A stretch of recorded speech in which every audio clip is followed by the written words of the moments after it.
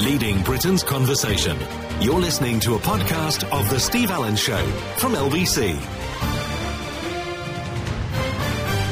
Morning, everybody. Nice to have your company. Thursday, the 6th of April, 2017. What a day. It goes down in history. The day that Barry Manilow opened the closet doors and went, "I'm gay." And we all went, "No kidding, Sherlock." No, nobody saw that one coming, did they? But people have been trying to analyse why Barry Manilow has left it until now, because he got married to his boyfriend of some 40 years, about 2 years ago. And then he was sort of outed on a television programme. There was an actress who went on there and she said, "Oh, I've just been to Barry Manilow's wedding." There was no comment from the Barry Manilow camp, you know, the Copacabana. And as I say, now he leaves it. I mean, ever since he played the New York gay bathhouses, people have gone, Barry Manilow's gay. I can remember having a discussion with somebody, well, an argument. Yes, it was a full-blown argument. I said to somebody, "He's gay." And they went, "No, he's not." I went, "I'm telling you, he's gay. What difference does it make?" People get very funny about it, don't they? And so Barry, at the age of 190, decides to open the cupboard doors, crawl out and go, "I'm gay." And we go, "Well, strike me down with a poker and tell me my name's Susan. You'll be telling me next you haven't had cosmetic surgery." But the reason he's done it now is because he comes from another generation. When Johnny Mathis came out years and years ago, and it turned out he was living with his butler or something like that, people were going, "Oh, Johnny Mathis is gay." And you think, so? What difference does it make?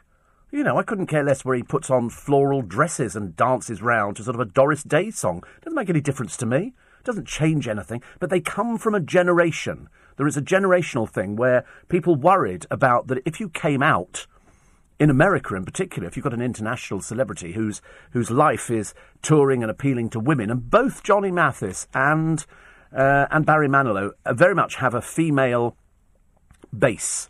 That's their they don't care. They don't care. I've read all sorts of things from ladies who are fans of Barry Manilow saying, "We couldn't care less. Listen, he brought great songs and still does and continues to tour, and he's touring again this year in this country." You know, what he does, you know, he's been with the same bloke for 40 years. Who cares? Goodness sake, we make such a big song and dance, don't we? I'd be more interested if he came out and said, "Actually, I thought I was gay, but in fact I'm heterosexual." And we all go, "Well, that's an interesting one." But it's a generational thing. Liberace died thinking that the public never suspected that he was gay. And his worst nightmare was walking on stage in Vegas at the Hilton and somebody shouting out, "Look at that faggot up there." That was his big nightmare. He didn't want people to think that. So he wrote his autobiography and substituted the word boys for women. And so people were going, "Oh, right, yes, he has girlfriends." No, he didn't. He was gay through and through. He was an entertainer. It doesn't matter. You know, even Danny LaRue, good old Danny LaRue, invented a girlfriend in Australia, and the press traipsed all the way over there. They were so excited by the fact that Danny LaRue might be heterosexual, whereas in fact we all know that he'd had a fling with Wayne King. And a friend of mine, I can't tell you the story actually. It's a very funny story about seeing Danny in a gay bar with a whole group of people who were traipsing behind him. And somebody said to one of the people traipsing behind him, he said, "So why are you with Danny LaRue?" And Danny heard it and turned around and said, "Because I'm rich."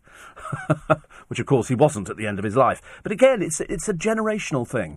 You know, if your parents are still alive and they don't know, although, of course, parents always know, take my word for it.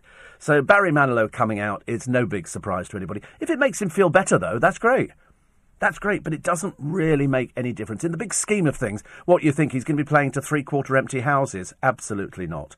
He's now going to be attracting all the gay guys in, who up until now have been sitting there. You know, they've been able to go and see the Chippendales a few times. You know, I remember Biggins telling me that he went to see the Chippendales. It was only him and his boyfriend sitting there. The rest of it was all women. He said, "Well, we had a great time. And why not? Why not?" Actually, Warren was on a flight, I think, with Biggins' other half, Neil. I think the other day he sent me a text message saying, because they all ended up, I think, seeing An American in Paris. Great reviews, incidentally, for not only American in Paris, but also 42nd Street, which I've got to see. And then yesterday, and it's now taken another turn, the Mel B abuse. But bearing in mind, there are two sides to every story. At the moment, we're only hearing one side. We're only hearing about the abuse for 10 years and the drink and the threesomes. Now it turns out that there are 20 people who have gone to seek legal advice because they're worried that they've had threesomes, I mean, Dick, it's another world. Honestly, I just, the whole idea of my life is I sit at home in the evening with a bottle of Prosecco and cream crackers. It doesn't get any worse than that. That's about as bad as it gets. But with sort of the advent that she apparently pinched Cheryl Cole's bottom, and Mr. Belafonte went a bit berserk. But anyway, 20 people are worried that they might have filmed their sex sessions. And I can't help feeling if you go into something like that, there is that danger that something could happen. And so Victoria Hervey, who apparently had a threesome with them and was more than happy to tell the newspapers, now they're getting worried that, in fact, there could be a sex tape which could be released because she told us the lurid details. You know, and to be honest with you, I'm not really sure I care. I did say to the producer, though, and I do mention it quite a bit, and I will be on the free podcast. I did say, to be honest with you, this one is not going to end happily. This one is they're going to be mudslinging left, right and centre. You know, because we don't know what's true or not, because we've only heard one side. We haven't heard the other side. I do ask the question as well, and I asked the question again this morning, do any of the other Spice Girls know what was going on in this so-called abusive relationship? Do we know anything about that? No. But now we hear that the nanny got pregnant, she was paid off, she had an abortion. So they say. We don't know. We don't know any of this, but she's got a restraining order against him because she's frightened. And if it's true, she's quite right to be frightened. But it was going on from the moment they got married. I mean, you know, you worry about these sort of things, don't you? As I said before, if I was in a relationship and it got abusive, I'd be talking to friends about it, going, what do I do to get out of this relationship? It's as simple as that, because, you know, things can go too far. And the reason things go too far, and I don't know this for a fact, I'm just speaking generally, okay, is when drink is involved, and copious amounts of drink, and there might be drugs as well, things take place that maybe you wish hadn't taken place. I mean, I was amazed that there were 20 people who've gone to lawyers. Could be more, could be less, I don't know. That's the number they're quoting in the papers today. But I'm not taking that as gospel. I'm just sort of thinking to myself, so they've had all this sex. And once people go down that route of you're in a marriage, but then you're both highly sexed. And she said on Loose Women, only a short while ago, that they're highly sexed. That's what they talk about, you know, sex 4 times a day. I mean, God, 4 times a year, ladies and gentlemen, would be more than enough for me. 4 times, God, please. I'm of the sort of the camp that goes to one side going, I'm sorry, sex? Maybe another day. Okay, another year would be better. Try me after Christmas. Ask me after Christmas how I feel about it. Mind you, if they produce a bottle of Prosecco, I'm the first one there with my tassel dancing. I'm the one there going, whoopee, you know, and doing that kind of thing. But, you know, not. You get a bit older. But she said they have a great sex life. I mean, but if it involves drugs and if it involves drink, people behave differently. That's all I'm saying. That's why I think this one, and I'm never wrong on these sort of things, I just foresee a bad outcome. I just foresee that they're going to be going into court and we're going to be hearing stuff, because it's obviously going to be heard in America, I'm assuming. In which case, the American courts, it's all held in camera. There'll be news channels which will be running this to find out what went on. She's hanging on to her fortune. He's going to tell the people around her, and they'll be called as witnesses.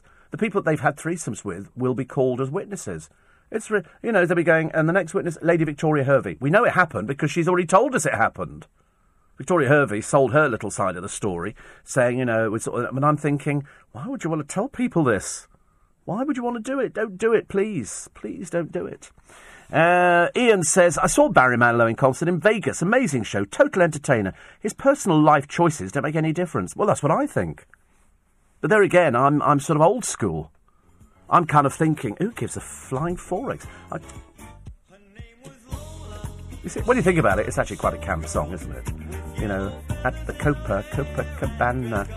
And, you know, and he danced on stage in this one. He put those ruffles on his arms. You remember doing this? He was doing this, and it looked as camp as a Christmas tree. Seriously, a Christmas tree that sang. But I was a big fan of Mandy, and I write the songs and everything. He's an entertainer. What he does when he goes off stage, you know, is his business. What's it got to do with anybody? Mind your own business. You know, nobody cares. Goodness sake.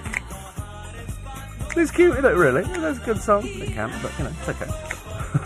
I don't have a problem with this at all. Anybody have a problem with... I can't believe, actually, that anybody who is seriously a Barry Manilow fan would have any problems with... They'd all be going, we've known for years. They're not stupid. They make out that the audience are dumb and they wouldn't sort of be going, for this kind of thing. They don't care. They really don't care. He's been with the same bloke for 40 years. Get a life. Get a life, for goodness sake, really. He's come out to tell people. But you know what's going to happen? All the interviews that he's going to do is going to concentrate on, so why did you decide to come out at the age? That's what it's going to be. Because I remember when there was an X Factor contestant, Joe McElderry, and he came out. And I did say to him at the beginning of the interview, why did you feel the need to come out? What difference it make to people? You don't need to say to anybody what you are, because A, it's got nothing to do with anybody, and B, do you think people would seriously be surprised? Somebody says, if you had to come out, how would you approach the issue? Who would you tell first? Would you tell the LBC audience? I think you underestimate the LBC audience. I think you think they're all a bit stupid. All right, we realise a few of them are a bit stupid, but I mean, why would anybody worry about things like that? Would it really make any difference that there are gay radio presenters? Oh, I said it, I can't believe it. Gay, I mean, really? It's like somebody coming out and going... So I heard somebody earlier on talking to Darren, or it might have been talking to Ian, actually, saying, you don't get straight people coming out going, oh, by the way, I'm straight. We go, so? And the same for sort of gay people coming out. I don't think anybody's ever seen the need to come out. I can't think of anybody, apart from Barry Manilow, but again, as I say, it was so many years down the line. Ian McKellen came out late in life. It's this, sorry to use the word so soon in the programme, epiphany. But it is. It's people go, oh, I'm finally able to tell people. Because people come from different backgrounds. A friend of mine, who could be listening to this programme at the moment, so I won't name him, but he knows who he is when I tell you that at the age of 15 he told his parents he was gay and they threw him out. He was thrown out because they didn't know how to deal with things like that. And it's a case of it's different for everybody. Different people accept it. And yet here is the case, and I've got to read this story to you in a moment, because this is one of the biggest hypocrites ever. And he's in America, and all I'll tell you is it's an interesting story. You're listening to a podcast from LBC. Morning, everybody. Somebody has texted me and says, can somebody please tell Lola she's been waiting at the bar for 30 years? Her name was Lola. She was a showgirl. I mean, she must be ancient by now, but well worth it. Still to come. This hypocrite over in America. Steve, it did matter years ago, as you say. It's only recently that so-called heartthrobs, celebs with female followers, are revealing that they're gay. It's a fear that they'll lose their fame or their standing with the public. Ian McKellen talked about why he revealed later in life that he was gay. Rock Hudson, well, he got married. He got married to a woman. It was an arranged marriage by the studio. She didn't have the faintest idea. He was off with all the boys and everything else, as we all know. But, there are still many footballers. And, of course, as you're now going to discover, it's not because somebody walks around dressed like a whoopsie holding a handbag and mincing. Oh, no. These people can be married. I should imagine I could probably name probably about 4 footballers, 5, who are married, but they're gay. Okay, or you could call them bisexual, but I prefer to call them gay. It's easier that way. And they get married because they're embarrassed. But here is the case of a lawmaker in Oklahoma.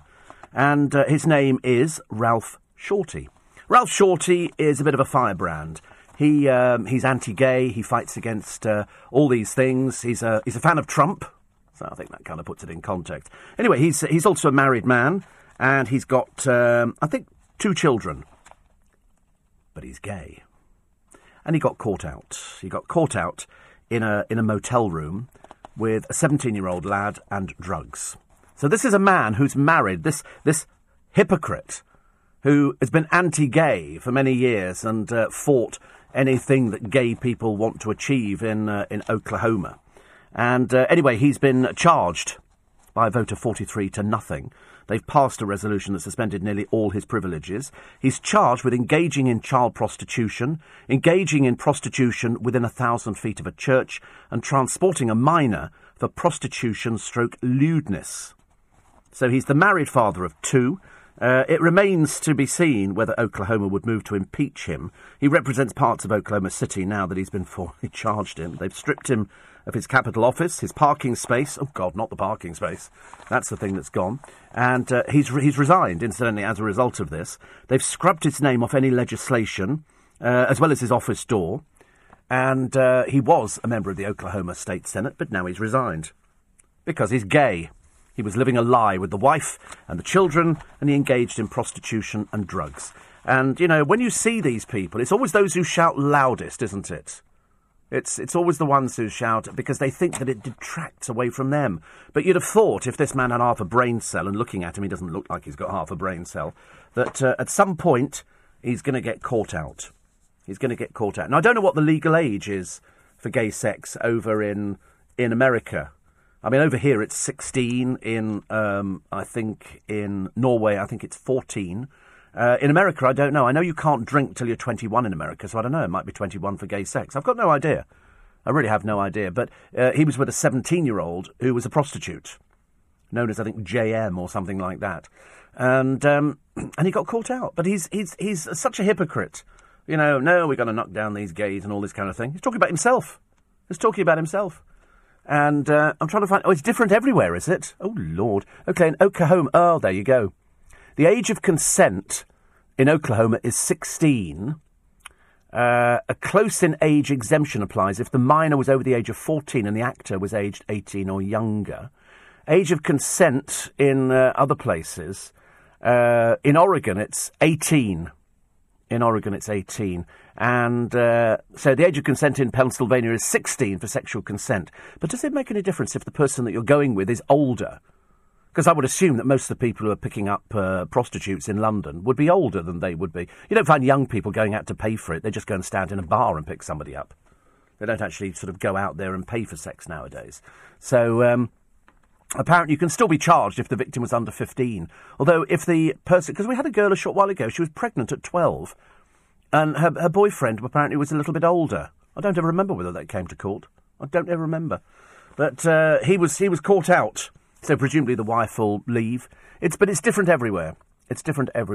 But at the time here, there was one here prosecuted, Donald Edgar Lukens, prosecuted under the misdemeanor charge, contributing to the delinquency and unruliness of a child for having sex with a 16-year-old. He was 58, and he got a 30-day jail sentence. So what this man will get if he's found guilty, I've got no idea. It's in America. We watch it carefully. But what a fool. What a fool, you know, knocking gay people and voting against them and their rights and everything else. And he's doing exactly the same thing. Exactly. Not saying every gay person's going out there picking up hookers at 17 years old and sort of smoking drugs with them. But it's people like that really make me sick. Somebody says, Steve, after 73 years, Manilow comes out as gay. Why should that cause distress? So what if Mandy was Andy and Lola was just a bloke in a dress, says Bob in Penzance. Exactly. You know, he might have... Look at George Michael. He was singing about Club Tropicana and all the rest of it. Everybody knew he was gay, but he was singing songs about picking up girls. But the moment Wham appeared on the scene with little shuttlecocks shoved down their shorts, dancing around on television in tight white shorts, was the time that people started going, I think maybe the lead singer could be gay.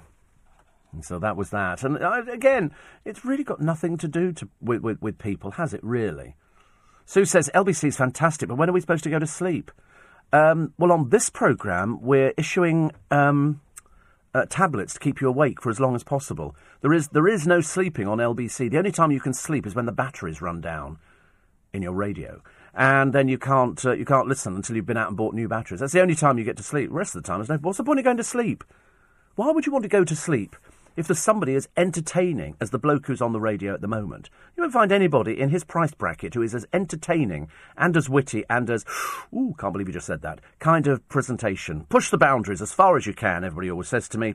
You know, that's what radio is about. Have I taken a break? I did take a break, did I? I can't remember whether I've taken breaks now. I'm losing my marbles. I had a very odd dream this morning. Now, dreams apparently are only supposed to last seconds. In the actual concept of things, you think that they run for ages and ages and ages. And I was in my house in Staines. I used to live in Staines by the river. And I couldn't actually see the river, but I was by the river. I was going to if I stood on the roof with a telescope, I could have seen the river, which is quite nice. You know, it's now Staines upon Thames, or just the holding pen for the Jeremy Kyle show, which, of course, somebody wrote to me and went, I can't believe you said that. And you go, well, we use it for Harlow, Basingstoke, Swindon, very popular at the moment. And now I think we're going to be using it for Oklahoma. I think so. But anyway, and so I'm in my dream, And I'm in my sitting room. It's all very real. You know, dreams are very real. This wasn't one of those odd dreams. And I'm in the sitting room. And my sitting room, the reason I bought the house is because it had a twist pile carpet in green. And all the furniture was pine, when stripped pine was very fashionable. And it looked brilliant. And all the doors had been stripped and I liked it. So anyway, and it had a kitchen downstairs with a bathroom tapped on the back of it. And so I'm in the kitchen and I look through these, because it was all open plan. I look through and I can see Stephen Mulhern in my dream, walking up and down the road holding a kitten. Okay? Holding a kitten. So I'm looking through, so I go to the front door and I call out, Stephen, but he can't hear me because I've all of a sudden inherited a rose bush in the front garden, which wasn't there when I lived there, but this thing's grown up. And he's asking people, which house does Steve Allen live in? And I went, over here, Stephen. And he went, oh, hi. So he comes in and there appeared to be other people in the house, but I can't remember who they were. Anyway, and he puts his kitten down, which promptly shoots out of the double patio doors, which never existed. I never had double patio doors at all. But the kitten shoots through there, climbs up the wall, and in the back garden, I used to have a huge rose bush with very thick thorns, but the kittens that we had at the time used to climb up behind it. So you couldn't get the little blighters out. And so I've said to him, I said, listen, the cat's gone up the bloody back of the wall and everything else. And he went, oh, I'll get it. So anyway, I then get the kitten out. By this time, it's gone to the toilet over my hand and everything else. And I'm having to mop up the carpet. And dark green twist is not the easiest thing, you know. And then for some reason, this dog appears from nowhere. A huge bull mastiff, which promptly proceeds to go to the toilet all over my patio. And Stephen Mulhern says to me, where's that come from? I said, I don't know. I don't possess a dog. The dog then vanishes in a puff of smoke. I told you, I've got to stop drinking. It's really bad for me. And Stephen Mulhern then takes his shirt off. And I can't tell you what happened after that because I've got no idea. I just know that he ended up outside and I went, nice to see you. What he was doing there, he didn't even live anywhere near me. He'll think I'm mad. I've tweeted it. And I expect at some point today, Steve Mulhern will be writing back going, I'm now going to see HR. Steve Allen is now having dreams. Because I have started having dreams about people I know. But this one was so vivid. It was the fact that he was holding a kitten. And I can't remember the significance of him holding a kitten walking, into my place. And a house that I don't live in anymore. I haven't lived in it for, 25 plus years. Odd, isn't it? Odd. Very strange. But there you go. I'll probably have some more dreams. They always say if you eat before you go to bed, you have dreams. But you've got to eat cheese. Cheese is apparently very good. You eat cheese before you go to bed, you guarantee a dream. As I say, I wish I'd had better dreams, but that was the dream that I got with poor Stephen Mulhern. He'll be selling up and moving from where he is at the moment. It'll be a nightmare, I can tell. Still to come, the leading fundraisers who betrayed their supporters. It's all the big players. And they've been fined serious amounts of money because what they've been doing, and these are seriously, every one of these companies. Might be one or two that you don't know, but they're all big companies. And they've been doing something that warranted them being fined. Also, the shrinkflation hitting M&M's and Doritos. More Lloyds banks to be closed, 100 precisely, and they're going to axe 325 staff. And then yesterday, Tony Blackburn tweets that Brian Matthew has died. So I then tweet it, saying it's the person I grew up with on the radio, because he'd just been dropped, I think, from his programme on the radio on the BBC. And then, blow me down, within a matter of hours, he was alive again. And it's the first time I've ever actually tweeted something, having to say he's alive again. The BBC cocked it up big time. Nobody checked.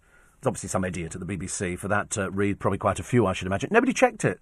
You thought they would have gone, to the news editor and gone, listen, we've had this thing in from somebody who says that Brian's died. In fact, he's critically ill. He's 88. He's critically ill. And you thought somebody would have checked it. Quite clearly not on the BBC. They don't bother checking things. What's the point? You just issue an apology, go, oh, sorry about that. We just killed somebody off. Oh, no, he's still alive. Good heavens above. You're listening to a podcast from LBC. Morning, everybody. It's Thursday. It's the 6th of April. It's nice to have your company. Welcome along to what is described as the programme with the spike. The spike, not just a spike, every so often, all the time. All the time. More people listen to this programme than anything else. Karen says, I've seen Barry Manilow 36 times in concert. Love him. Love the fact he's gay. Always known. I know. Why would anybody underestimate the Manilow fans? they would know that he was gay. It wouldn't make any difference at all. What difference would it make? None at all. This is the story. In case you've just woken up, I'm sorry to break it to you this morning. You might have to go into rehab or something, but Barry Manilow's gay. Yeah, I know. But it's an age thing. I'm pretty certain it's an age thing. Because, you know, maybe his family was still alive or something like that and he didn't want them to know, or he just didn't know how people would react. It's mainly how people would react, isn't it? You know, I can think of loads of singers and entertainers who are gay, but whom they don't want to come out. I don't think you should have to come out. Why should you have to? Unless the press force you out, which is generally what they do. Somebody says, how long have you been presenting the show, starting at 4 a.m? A day. Just started now, recently. New boy on the block, you know, kind of thing. It's very exciting. I don't know, actually. I've got no idea. I never worry about these. So why would you think about when you first started doing it? I don't know. I really couldn't tell you. 4 years, 5 years, 6 years, 7 years? I don't know. No idea. Actually, probably more than that. More than that, I would think. What was I doing this back in Bramley Road? I can't remember. It sort of blurs into one. It just sort of blurs into one. I always say to people, mind your own business. What's it got to do with you, eh? You're not my contract writer. I like contracts, actually. My boss said to me the other day, he mentioned my contract. I don't know why. He sort of mentioned. He didn't mention it anyway, like, oh, your contract's running out shortly, because it's not. But it's just that because we all work on contracts, as you know. And you have to work on contracts, because if all of a sudden your talent disappears, or you can't string two words together, or you sort of, I don't know, I can't think of any other reason, there must be something, and you can't do the programme, if you're on contract, they can't get rid of you. You kind of staff, so your contract, because it's one of those businesses. That's why all the people who work on television, they're all contract people. So if the show bombs, then you get rid of them, or you pay off the contract, or something like that. That's how it works. The Sun this morning, it's Grand National Week. I'm having a look, actually. There's a 12-page pullout. That's how many races there are. 12 pages. We're only interested in the National. I couldn't care less about the other thing, so I shall have to take guidance. But I tell you what, I'm just taken by the horses' names. So this year I'm not going to tell you what I'm going for. But I very rarely go on the nose. I generally go each way. You don't get as much money, but, you know, when you're as successful as I am in the racing world. Mel B's sex game with Cheryl drove hubby mad. I don't know where this is coming from. I don't know where that... Put it this way, this wouldn't have been filed in court papers. But Mel is divorcing Belafonte, claiming he abused her for years. 20 people have now gone to seek legal advice because they think that they've had threesomes with them, and they've been filmed. Now, because I wasn't there, I haven't got the faintest idea, but they're getting very worried, including Victoria Hervey, who could have her first sex tape out very, very shortly. Ken Livingstone, can you shut up? Livingston hate probe reopened. He just refuses to accept anything, Ken Livingstone. I've discovered, actually, thick skin, like a rhinoceros. He couldn't care less. You could stand there and say, you're racist, you're this, you're that, you're anti-Semitic. It just bounces off him. Ba-ching, ba-ching, ba-ching. He doesn't care. Although I heard something the other day on LBC. If you podcast Mr. O'Brien, who, incidentally, tomorrow... Antiques Hour. I think we're looking at Renaissance furniture. I think so. He did Musical Hour today, and I think it's the Antiques Hour tomorrow. So, Musical Hour today, what did he say he's doing? He's doing, I think it was ABBA.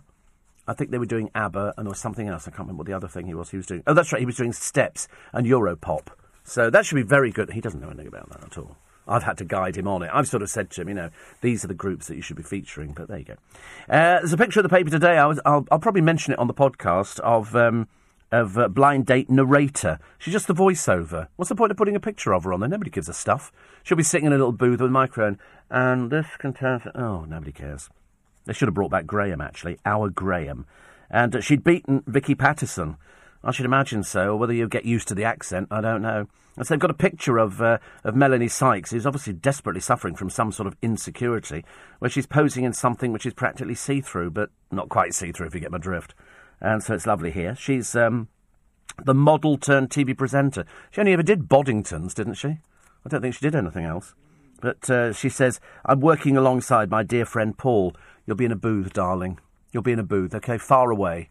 Far away. You'll just be doing the voiceover stuff, so not working with him at all. It doesn't work like that. Also, Harry Styles has given a 2-hour interview. Good God, 2 hours of boredom. To somebody called Nick Grumshy. I think. Anyway, I don't know who he is. He's some ageing Lothario. And it's Harry Styles is going to be basically flogging a record to you. That's what it comes down to. But in this 2 hours of tedium, he's not going to be talking about One Direction.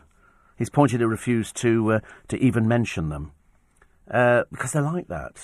You know, that people go like that after a while. Fans had hoped to close when One Direction and will end their hiatus.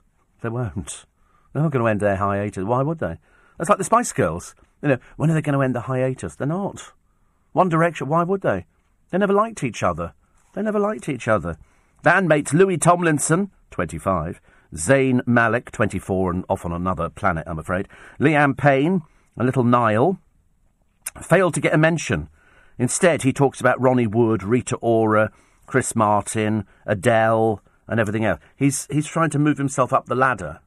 You know, if this single doesn't work, and if this album doesn't work, then it can't be through lack of promotion and publicity. But that's all it is. Every time we see pictures of Harry and Harry turning up somewhere, it'll be he doesn't want to dwell on One Direction. He really doesn't. I don't know what any of the music is like. I've got no idea whether or not it's danceable music or whether it's, you know, soulful. Of course, he says. Who says it's the best thing he's ever heard? Oh, Harry Styles. Well, of course he would say that. He's going to say this is the biggest pile of rubbish I've ever recorded. You know, is he? He's not going to be saying, oh, my God, this is the crappiest album I've ever done in my entire life. But don't worry, I'll flog it to you anyway. I think it's nice, actually, that Radio 1 can afford to bore people for 2 hours with the same interview with somebody. If you're a minor celebrity, why don't you have a go at it as well? Why not write into old Gramshaw, whatever I come at, and say, you know, could I have 2 hours on your programme? It's very exciting, isn't it? No, not really. Would I do the same? Certainly not. I've got friends who I've had in conversation, and they still only get the 20 minutes. Picture of the nanny, who features into this Mel B's hubby's rage at whatever. It's not going to be pleasant, this. This is going to get worse and worse and worse. But apparently it came to a head when Mel B held hands with Cheryl and then tried to touch her bottom.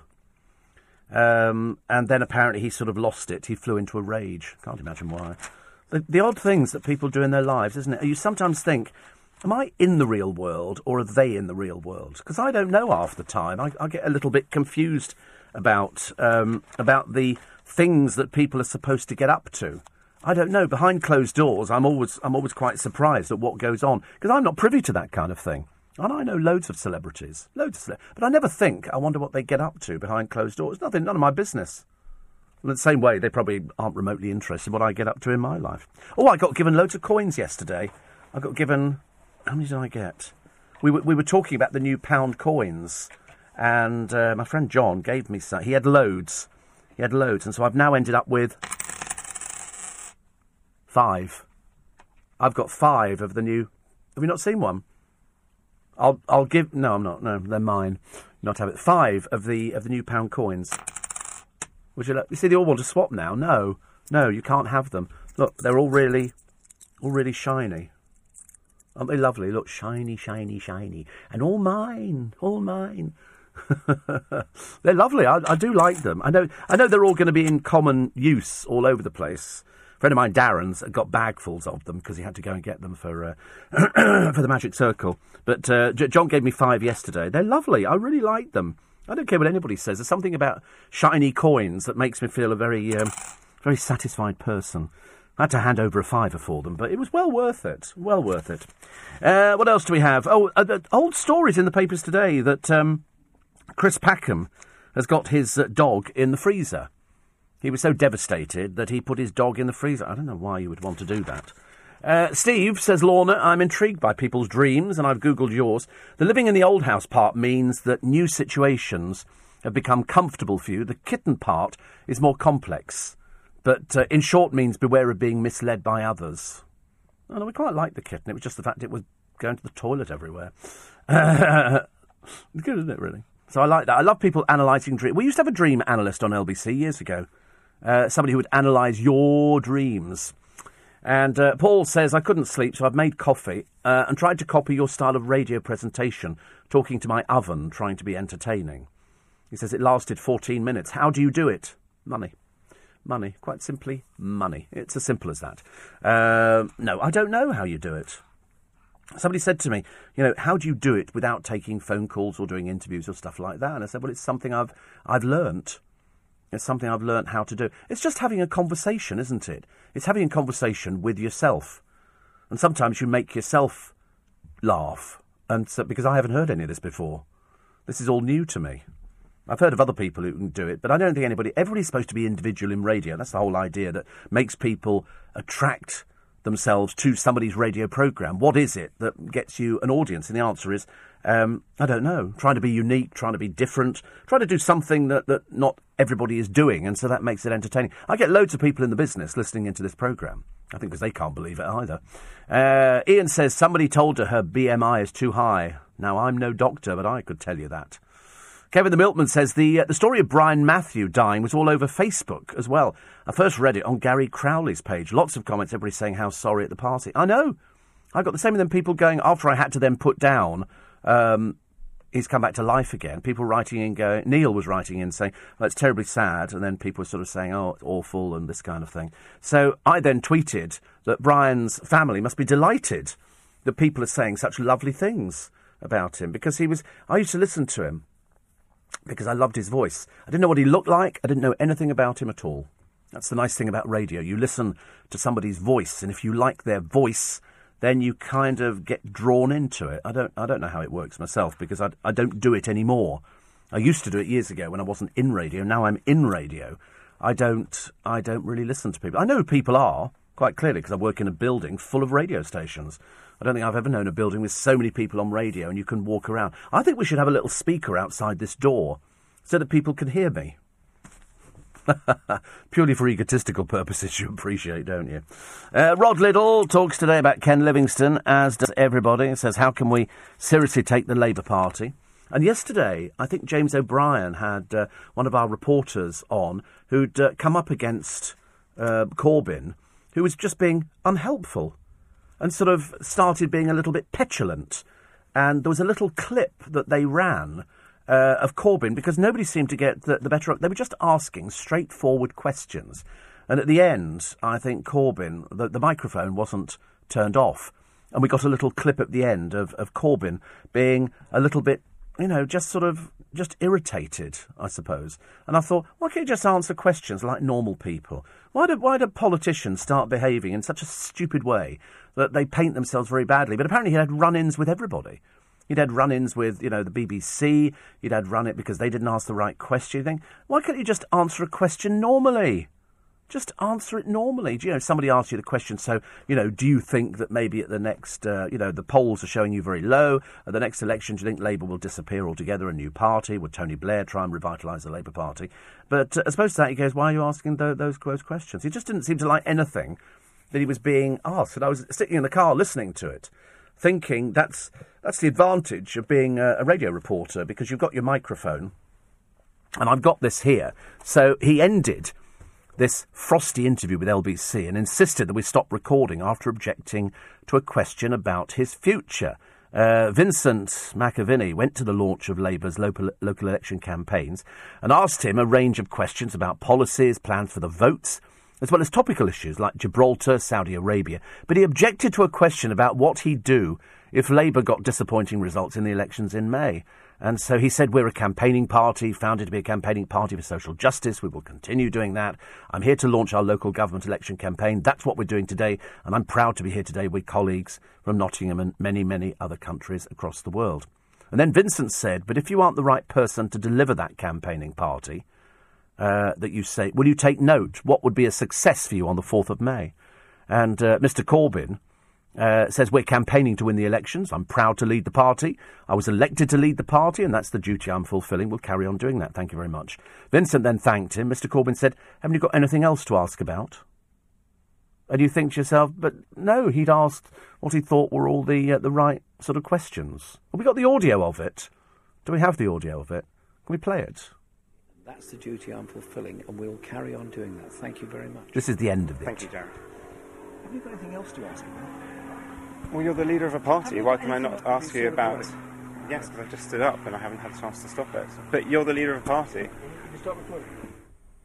It's interesting, isn't it? He just... So, a bit of mooted response from Jeremy Corbyn there to my questioning. I did ask him about a range of issues today, like Gibraltar and the Prime Minister in Saudi Arabia, but a pretty low-energy campaign launch for him here in Newark.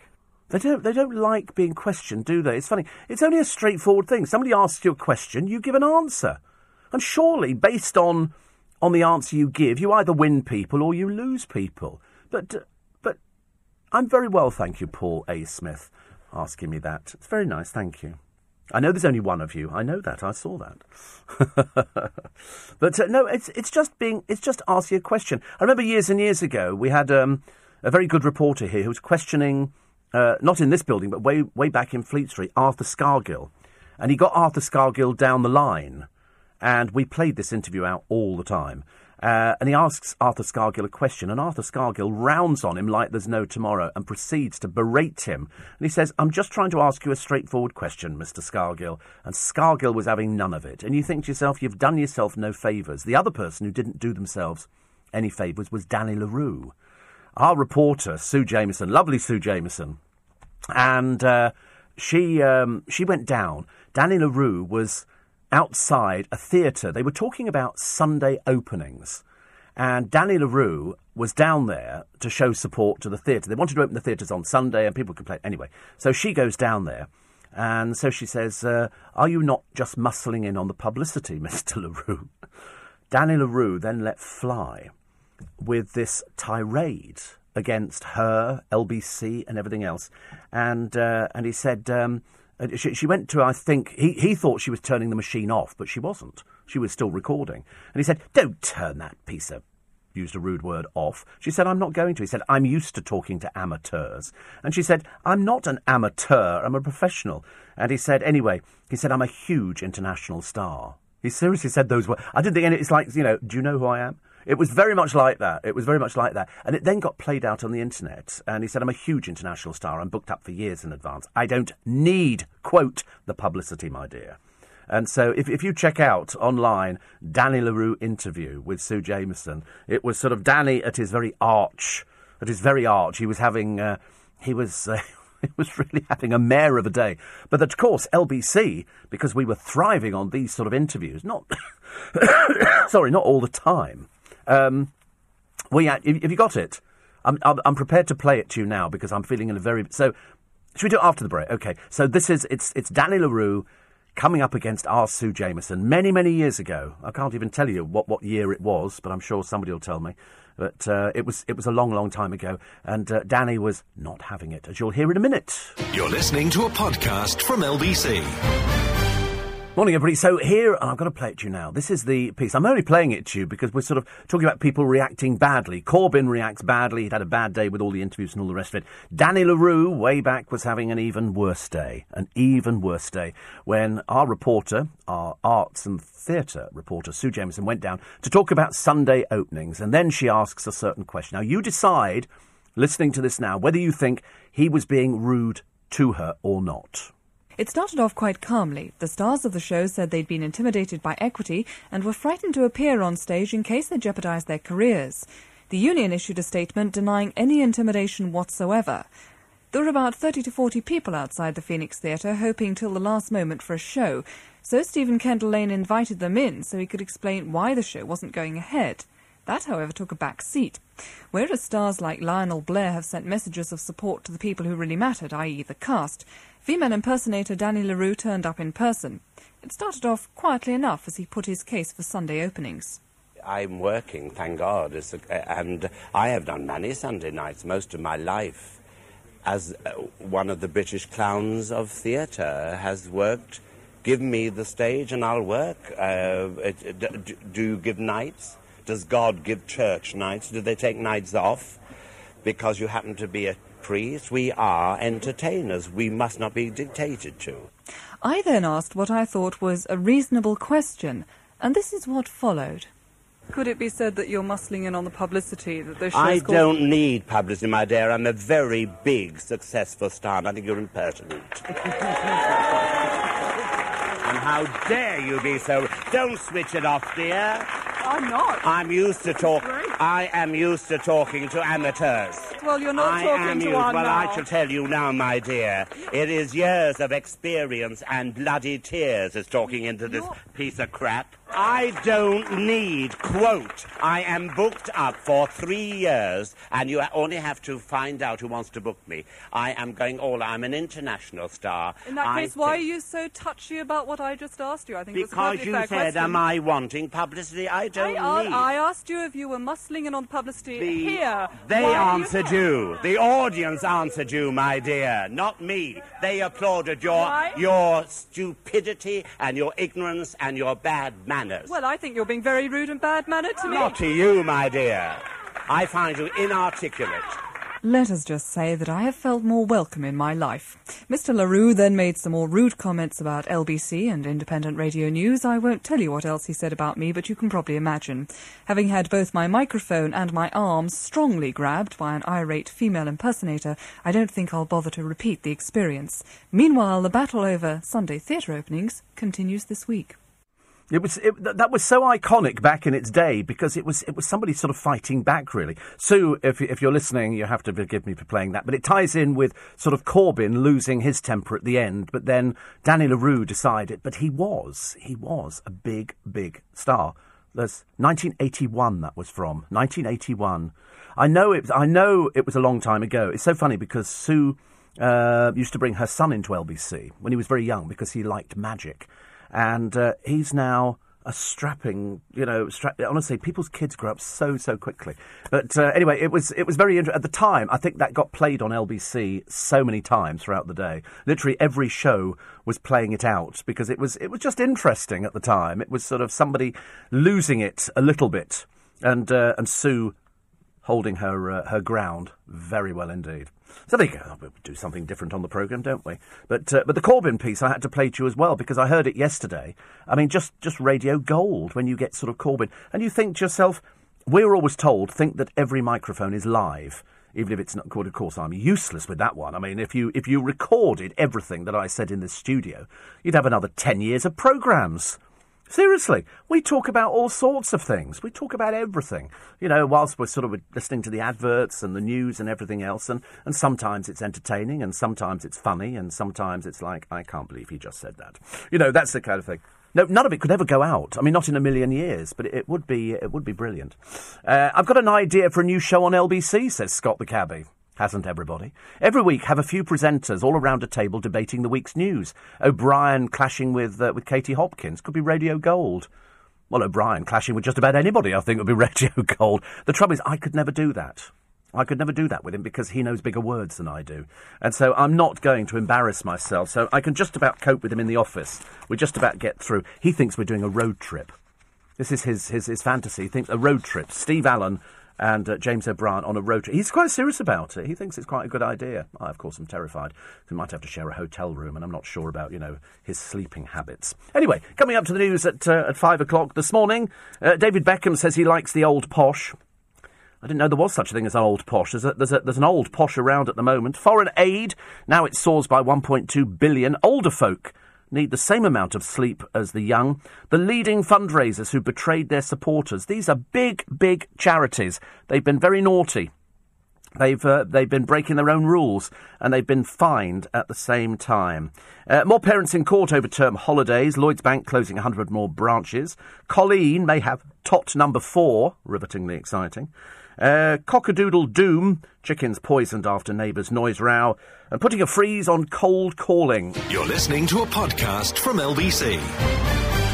Morning, everybody. Nice to have your company. I'm Steve Allen. I'm with you until 7 this morning, so if you've just woken up, you've got about 2 hours to get yourself ready and just realised Ollie should have missed the bus by now, so that's okay. We can cope with that. Anyway, well done, Sue from LBC at the time. Interesting. Danny LaRue was bang out of order. It's interesting hearing it from so many years ago. And it did turn the corner, in terms of what people put out. Years ago, you wouldn't have bothered putting things like that out. It was interesting. James O'Brien asked the question the other day of our reporter on the Corbyn thing. Do you think we're now going to be banned from talking to Corbyn? Because he might not have anybody else left to talk to. There might be anybody, and all you have to do is just answer questions. That's the whole art of it. Not sort of stamping your foot and throwing your toys out with the bathwater kind of thing. Thank you, says Duncan, for that Danny LaRue experience. I think it's just taken over my sweet brown entertainment dinner experience. It's interesting, though, isn't it, when you hear... And there's no end of bits like that all over the internet. You can find them, some great pieces. Apparently, Jeremy Corbyn, gave ITV's reporter at the event an even harsher critique than he gave to our reporter, Vinny. I mean, perhaps he was just having a bad day. Perhaps somebody told him his VAT was going up to 16.5% and he decided to retaliate. But it's so unnecessary. So unnecessary.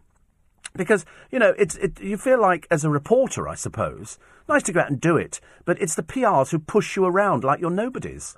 It's really terrible. I mean, you've got to have a fairly thick skin to be a reporter in this day and age, because you feel like sort of turning round to them and saying, listen, we're not going to bother doing any more interviews, OK? You get your own publicity. Nick Ferrari was saying, when talking about David Moyes, do you remember the David Moyes story the other day? The journalist's job is to ask the questions that people want to hear the answers to, that people don't want asked. That's it. That's the whole thing, isn't it? You ask a question. It's like when I ask questions of my guests, I don't do it to embarrass them. I'm just genuinely asking. And as Vinny said, he said, I'm just asking because I'm interested. I want to know what your thoughts are on the fact that, you might not do very, very well. He just wants to know all these different things that are going on. And it's, and you should ask the question. And he should have the courtesy to respond properly and just say, well, actually, no, you're not right. I think it'll be this or that. Instead, because now it's made it worse for him. And very shortly, journalists will be saying, I tell you what, let's not even bother covering him anymore, What is the point? Ree Corbyn, says Lee, it's the mark of a political leader to take on the difficult questions. I wonder how quickly he'd stamp his little foot with the mighty Ferrari. I think he probably would have done the same thing. Because he was obviously having a bad day with just about everybody, which sort of makes you worry, doesn't it, about the state of things. I'm quite sure. It's like, I can remember years ago, Brian Hayes having in a guest in the studio, and I think it was Betty Davis. Brian would have one guest a week who'd be a big star. Betty Davis had her autobiography out. And I've told you this before, where she came in and he asked a question, and she said, I don't want to talk about that. And he said, well, you will talk about that because that's what you're here to do. You're here to talk about these things which are in your book. Otherwise, you might as well just, curtail the interview. And she said, it was 1938. And so it went on, and I thought that's the way to do it. There's no, if somebody goes, I don't want to talk about this. I've had this no end of times. Well, not no end of times, about 3 times, where the PR has said to me, and most of the PRs I know, and they know what my style of interviewing is, and they know the way I do things. I'm not out to trap anybody. I'm out to get a good interview, for them to have a good experience, and then they go away and they go, well, that's nice, and the PR to go, well, we'll put loads more guests Steve Allen's way because he does a nice interview. And they'll always say to me, not always, but on 3 occasions, they said, can you not talk about X, Y, or Z? And I said, and I always say to the producer, what for? And they go, well, because they've asked that you don't talk about that. So I've gone, OK, fine, I won't ask about that. And blow me down, the guest has brought it up in conversation. I've never mentioned it. And so I kind of look pleadingly at the PR, and they sort of raise their eyes to the ceiling. When I was talking to Sheena Easton, I wanted to ask about Prince, and I had to approach it in a way that I thought it was, because she might not have wanted to talk about Prince and how instrumental he was in her career taking off in America. So I said, listen, you don't have to answer this question, because it might still be sort of fairly raw, but Prince, he was influential in your career in America. The press made out they'd had a relationship. She said, no, there was no relationship. She said, I spoke to him, not all the time, she said, but he would phone me and invite me down to go and listen to things at his studios, which now open as a tourist attraction. And so she was fine about it. But I thought, you have to ask somebody. There's a way of doing it, not you will answer this question. And so when you get the journalists, and as Vinny said yesterday, he said, you do get pushed from pillar to post or prodded by a PR going, OK, I've had your time, out. And you think, excuse me, who do you think you are? These people desperately need your publicity. They desperately need the oxygen of radio stations and of newspapers and stuff like that. People are so rude to you. I know, you feel like turning around and going, why don't you... We had that actually years ago. I've told this story before, but I only mention it again. We had a reporter and she went out to cover a story up the country. And what they used to do is they used to have to do the story. They used to file the story back on the telephone, the early days of the telephone. Remember those? Alexander Graham Bell here, hello. And she'd been up there. We didn't have mobile phones. There were no mobile phones. So she went into a shop and she said to the shopkeeper, she said, "Can I borrow your phone? I've just got to file something back to London." "Yep, that's okay. I'll pay for the call." I'm not sort of... Because people did that in those days. You offered to pay for the call. So she then has to call our master control room at LBC to say, "Hello, it's whoever it was." And they go, "OK, hold on one second. OK," and they would start the tape machine rolling. And she would then go 3, 2, 1.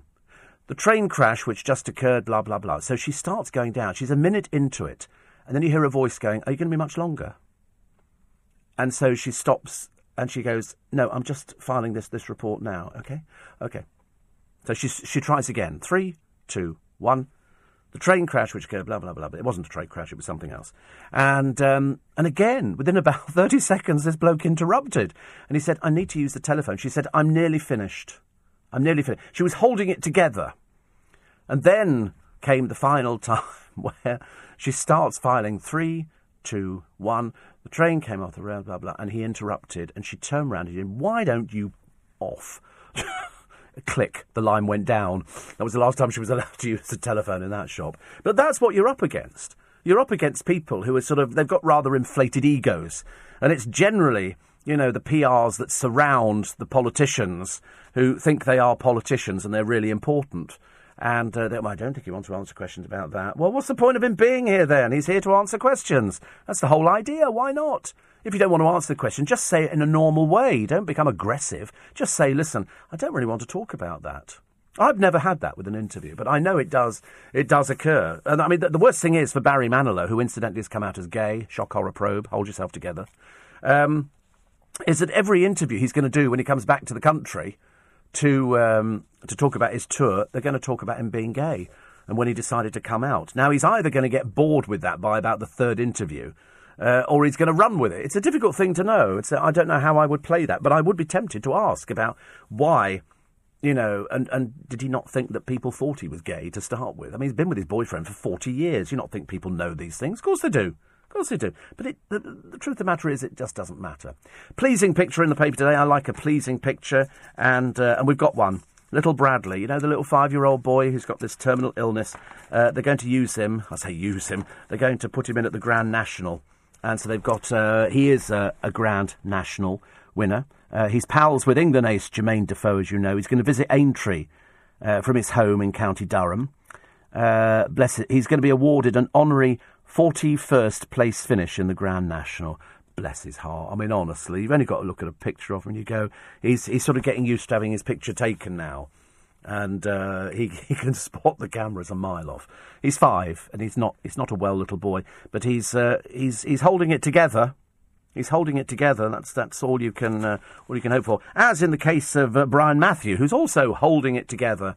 The inept BBC, who actually put out a story that Brian Matthew had died at 12:04. They didn't bother to check. They just sort of got a piece of paper in or something, came in on a teleprinter or perhaps a carrier pigeon, delivered it, and it said Brian Matthew is dead. So they put it out as an official thing. Brian Matthew has died at the age of 88. And the family went, no, he's actually in hospital at the moment. He's critically ill, but he's very much alive. And they had to, that was 2 hours later. 2 hours and a few minutes later. The dim reapers, as they say. I mean, nobody checked. Nobody checked. I mean, months after they actually dropped Brian Matthew, they then put out that he's dead as well. I mean, to be honest with you, as a tribute, Radio 2 even played the former show's signature tune, Foot Tapper. Oh, how marvellous that must have been. But a spokesman later said, "We were informed by close family and friends that Brian had passed away." Why didn't you check it? Why didn't you check it? They quite clearly didn't. Shoddy journalism. But there again, we've had a lot of shoddy journalism on the BBC, haven't we, over the years? I think we're all aware of what it is.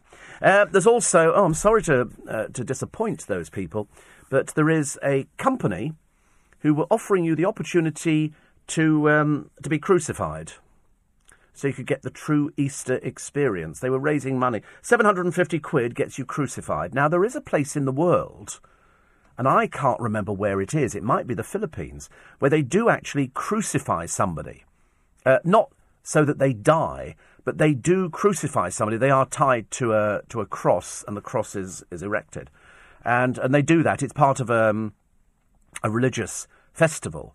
But this one was over here. The church had pulled the plug immediately. What do you think you're doing? Well, we thought we'd offer people the chance to be crucified. What? Are you mad? Why would people want to do that? It is the Philippines. There you go. It's a devotional practice. Devotees or penitents are willingly crucified in imitation of Jesus Christ's suffering and death. The customs are strongly discouraged by the Catholic Church. The Department of Health insists that participants in the rite should have tetanus shots and the nails used should be sterilised. They're actually doing it. I mean, they're sort of bound up with rope and everything else like that. They do it in San Fernando, Pampanga, in the Philippines, and they do crucify. They don't die, obviously. It's just done as part of this religious festival, but nobody likes it. Nobody seems to like it too, but crowds form for it, and it's apparently quite an honour. I mean, there's one man called Alex Larang who claims to have been crucified every year since 2000. One of them, a dishwasher, a wheeler and a pedicab driver, expected to take the role of Christ, replacing somebody called Ruben Energy, who's been crucified 28 times as of 2016. It's nice, isn't it? What do you do for a living? I get crucified. And there's all sorts of people, but they do hammer. I mean, it's all, I know. We're looking at the pictures. They really do hammer nails through their hand. And he's sort of tied up as well. It's an act of devotion. I know, I don't quite understand it either, but people do strange things for devotion, don't they? I'm watching sorry, I could take a quick break. I must tell you about a programme in a minute. I'm watching one of these programmes on the husband who's got 3 wives and all these children. It's really peculiar, very peculiar. You're listening to a podcast from LBC. Morning, everybody. Nice to be company. 20 minutes past 5 if you're clock watching and you need to catch a train. I'd rather you didn't. I'd rather you stayed in and listened to LBC. I'm with you till 7. Read Danny LaRue. On the Victoria Wood, as seen on TV special some years ago, Mrs. Overall was interviewed. She said she was a huge, huge star. Yes, she was playing a part.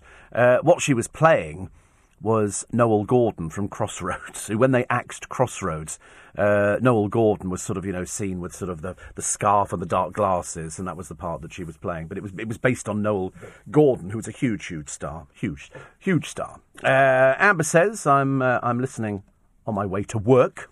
Roll call status, like at school. Yes, sir, that kind of stuff. I like the idea of roll calls. I like the idea of all those sort of old-fashioned things. When you clock in. Every time I watch On the Buses, which comes up on everybody who goes into the garage has to sort of clock in on a little time clock machine, and that determined people would queue up for ages and ages. Paul says the old and the new pound and the threepenny bit. I do like the new pound. I think it's lovely, actually. Now I've got 5 of them. Producer's never seen one, so I'm going to let him touch one during the news at past. I mean, he'll have to wear gloves. I'm not... the funny thing is, they're going to be all over the place, but at the moment, still relatively new. It's like the fivers, isn't it? The new fivers. We've now got used to seeing those. Thank you. Andy says, seems rather appropriate that Mr Corbyn launched his election campaign in solid Tory Newark, the only town in the country that's an anagram. I can't work that out, so I'll save that for somebody else. Oh, is it? Oh, right. Oh, there you go. Barry Manilow in all the papers today. Why I waited so long to reveal I'm gay. And it's what we said before. It's a different generation. He was worried that the fans wouldn't like him anymore. I think they all knew. I seriously think that the Barry Manilow fans were well aware of the fact that our Bazza, roadside saddle, our Bazza sings nice songs. It doesn't matter. It doesn't matter what his sexuality is. He's been with his boyfriend for 40 years. They got married 3-4 years ago now. And the rest, as they say, is history. This weekend, warmer than the south of France. 73 degrees Fahrenheit. Whee! I think. I'm not sure about that. Farage tells the Mafia EU, you're not holding us hostage, we're free to go. People seem to... he's very much Marmite, isn't he? I've discovered, actually. People either absolutely adore him or absolutely hate him.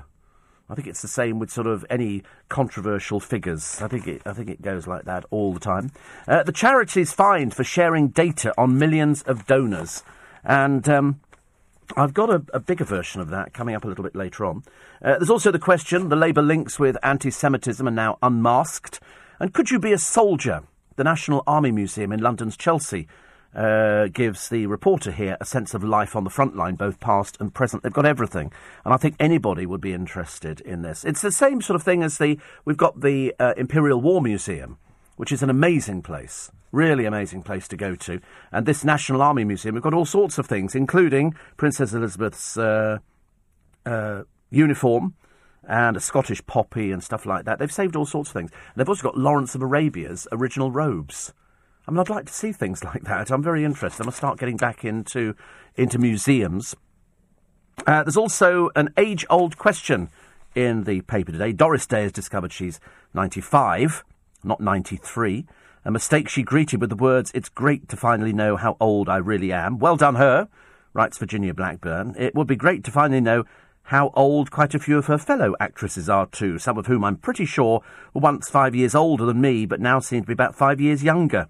No doubt it's the Californian sunshine. It's that age thing, isn't it? People say, so how old are you? And you go, I don't know. You know, people tell fibs about their age. I mean, you wouldn't find me doing things like that. That would be very shoddy and cheap and an insult to people who know my true age. Because it's a state of mind. I'm totally convinced age is a state of mind. You know, some mornings you look in the mirror and you go, I'm sure I've aged since I went to bed last night. I climbed into bed one age and I've woken up and I'm now looking at a completely different person. And so you have to start rescuing your face. And that's it, isn't it? You throw cold water on it, you stand in the shower, you just, oh dear, I just don't look right. But you do need that shower in the morning, I've discovered. You do need a shower in the morning because that's the thing that wakes you up. That and about 300 cups of coffee, I think, to sort of try and bring you into reality. I like that. I like the idea of bringing yourself into reality. And then sort of settling back and opening up the papers and discovering that they've now put down all the superfoods. Remember yesterday? What was I telling you? Marmite. Marmite a day. A teaspoon of Marmite. I'm not suggesting you take a teaspoon at one go. That might blow your socks off. There's other superfoods that can boost thinking skills. Because we all do it, don't we? It doesn't matter how old you are. I'll sit here and I'll go, sir, I can't remember who it is. And we both sit there staring into the distance, you know, trying to remember the name of an actor or an actress or somebody who appeared on television. I can never remember it until I said, give me a clue. A friend of mine will say, oh, guess who I saw the other day? I've got no idea. I said, do I look psychic? Just give me a clue. You have to give me a clue. And they start giving me a clue, and I sit there staring into the distance going, I've got no idea. Please don't ask me these questions. Just makes me feel a little bit sort of inadequate. And I don't like to feel inadequate on any day of the week. They've all gone mad for Aintree. As I say, I'm sure I'm not going to encourage gambling, I'm afraid. I think you should gamble responsibly, because that's all it is. It's just gambling. It's got nothing to do with anything else. You aren't putting money on a horse for the sheer fun of it. You're putting it on there because you want the thing to win. And not only do you want it to win, you want it to win for you, so that you can be the one who gets the money. Because that's the whole idea, isn't it? You don't gamble just to give the money to the slot machine company or anything like that. That's why Vegas is so interesting. I can actually wander around Vegas and not put any money in fruit machines at all. You don't have to be particularly strong to do it. There's just so many of them. And you see people, this grim determination. I've seen people sitting there with their oxygen cylinders next to them. And they're connected up, so they're breathing in pure oxygen, sitting there pumping money in and putting their dollar bills in and everything else. I mean, it's fascinating to watch. If you've never been, you should go. But if you're not sort of into gambling, well, then you wouldn't be remotely interested in Vegas. It's big and it's brash and it's adult playgrounds and it's sort of good if you like that sort of thing, and it's very cheap to eat there because there's so much competition. So much competition. A friend of mine's going over there. He said, what would you recommend I see? I said, well, go to Old Vegas. Not New Vegas. Go to the Old Vegas. It's all covered over now. You know, the cowboy, you know, smoking a cigarette, that's there. Under this huge signs, they've got a zip wire that goes down. They've got museums, and you can just wander. It's quite nice, actually. And then it turns into a disco at night, which is even more fun, because you're doing it outdoors, really. But it is covered over. Mel B's nanny laid bare. I think that's, you know, the actual description. And she's alleged to have fallen pregnant after romping with Mel B's monster husband, Stephen Belafonte. But as I say, we don't know any of this. This is just the stories that appear to be emanating at the moment. But until we've actually sort of seen something, you know, which is of interest, and something which comes out in court, we're not going to know. My friend Danny's going to Aintree this weekend. He said, I've got a good tip for you too. I'm not going to share it. Thank you, Danny. I'm not going to share that with anybody.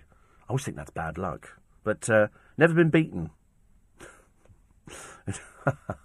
It almost looked a bit rude, actually, when I looked at it. I wasn't too sure. But Danny's got this. He likes going betting. Also, one of my friends, who's on a radio station up north, he has a horse. He's got a share in a horse. And he's also into horse racing. Although, strangely enough, the other day, I must just say, this has got nothing to do with Danny, but I'm sure he's actually been fishing. My brother went to France, and he caught a fish, 48.5 pounds. Now, 48.5 pounds is quite big. I'm not remotely interested in fishing. Neil will tell you, listening at the moment, he will tell you Steve has no interest in fishing. But my friend John goes fishing as well. And he was really intrigued by this. He said, the difference is, he said, if I sat down with your brother, we would talk fishing for half an hour at least. He said, why don't you come fishing with me? I said, no, I'd be bored witless. I'd be the sort of person going, listen, we've been here 10 minutes. How much longer do we have to go? And he'll go, we're here all day. And I go, I don't think so. So my brother goes fishing in France, and he catches sort of like, 7 fish in 7 days or something. And he's quite happy with that. Me, I'm like, click, off. Cannot do it at all. And John's going, but you don't understand how exciting fishing is. So my brother sent me photos of the fish he caught, because all fishermen hold their fish. I'd like to see them basically with just a lot of chips around them, but most fishermen hold them in the arms like that. It's very big. And then John's going, oh, that is beautiful.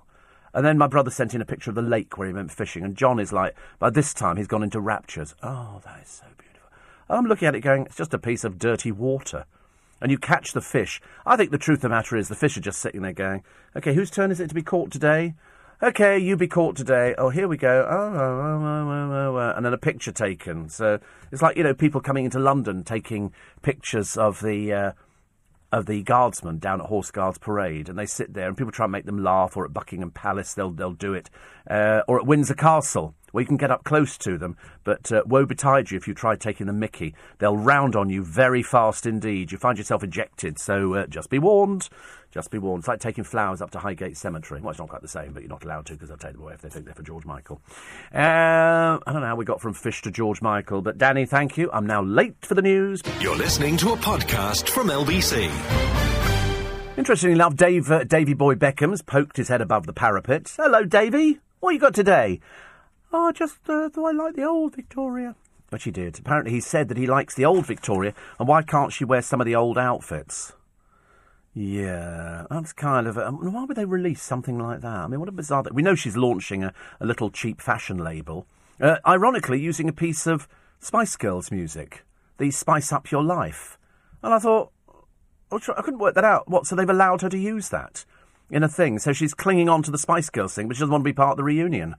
What's that about? But anyway, Victoria has confessed her husband doesn't understand her fashion choices. No, I don't think any of us understand the fashion choices. In fact, to be honest with you, they're so funny, they're a joke book in themselves.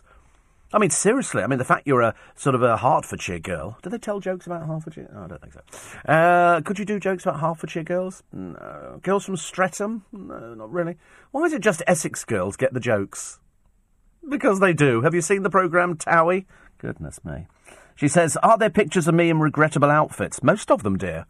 Most of them. The worst ones, of course. Apart the Spice Girls stuff, I don't mind, because I don't see them as clothes. I see them as outfits. They're called showbiz outfits. You've only got to laugh at poor old Little Mix, who wears some of the most bizarre...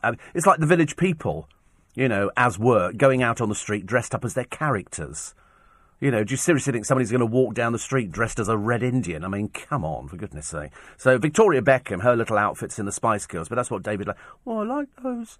And then she got him wearing a sarong, and we all went, oh, yes. Very nice indeed. And David, of course, fails to understand it, but it got them coverage, and it keeps getting them coverage, and she's now launching the cheaper end of her market. She's done the expensive stuff, so now she's doing the outsize for fat birds, and I don't know what the outfits look like, but she's getting a load of coverage about it. But he likes her wearing what she used to wear. But then, I used to wear a romper suit, and I thought I looked pretty cute in it, but apparently nowadays it's not appropriate. I don't know why. I've asked the boss a few times. Any problem with me coming in a pink romper suit? Oh, I don't think that's a very good idea, Steve. I'd love to do it, though, just to be on second. No, maybe not. Not with my legs. I'm seriously the most unattractive person with clothes on and off. There is no middle ground with me whatsoever. I don't sort of look good in a half light. In fact, the only time I look good is on my pass for this company, where I actually look sort of reasonable. But then I realised that when I look at this picture, I was held together by clothes pegs. They to make the shirt fit my body like a glove, sticking out in 5 places. They pegged the back of me with all these clothes pegs to make the jacket look a bit more of a fit and all the rest of it. Apart from that, I just look like a sack of potatoes. But that's the trick of the trade, isn't it? Make those radio presenters look attractive. Nobody thinks radio presenters are attractive. Gary Bushell used to say Steve Allen's got the perfect face for radio. What that meant, I've got no idea, for a man who looks like Popeye's friend Bluto. Racing tickets go online for massive profit. They reckon you're going to spend about 40 million quid on the National. I'm going to buy. I think I have to say again, because I'm supposed to say, you have to gamble responsibly. And I'm sure that most of you will. It's the only one time a year, though, isn't it? It's the only time a year. Proud to wear the flag. The team beaten by the gang in Croydon. This is the asylum seeker.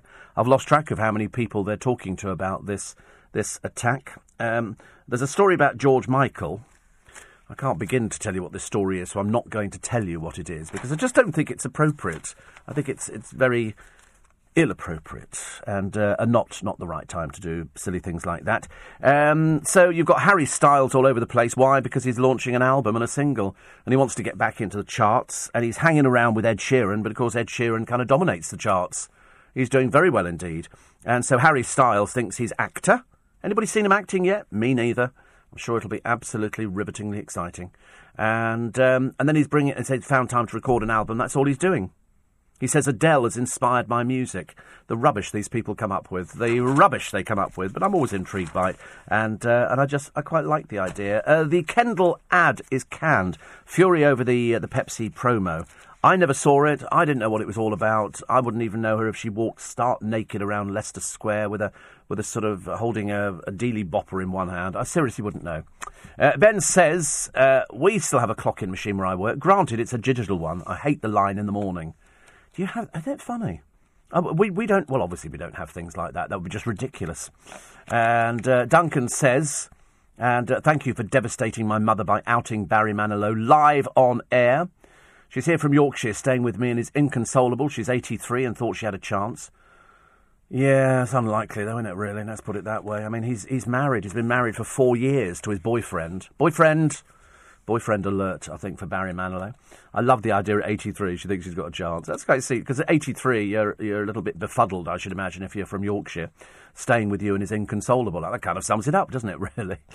I don't think anybody who ever went to a Barry Manilow concert ever thought he was heterosexual. Why would you worry? You don't go to a show and try and work out. I mean, I do it when I go and see sort of, shows. I go, I wonder which one. Or you get new boy bands, and you go, I wonder which one is, I was quite surprised with One Direction. They all turn out to be heterosexual. Well, at the moment, I mean, who knows in the future what could happen.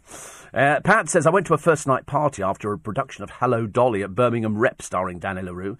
He swept in a vision in black leather, followed by what I can only describe as an entourage. Very grand. Yeah, the show was dire, though, wasn't it?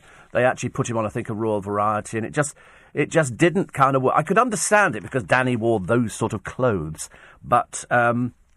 the show just didn't work. He'd been to see, I think, the London Transport Players doing it at Wimbledon Theatre and thought he would do it.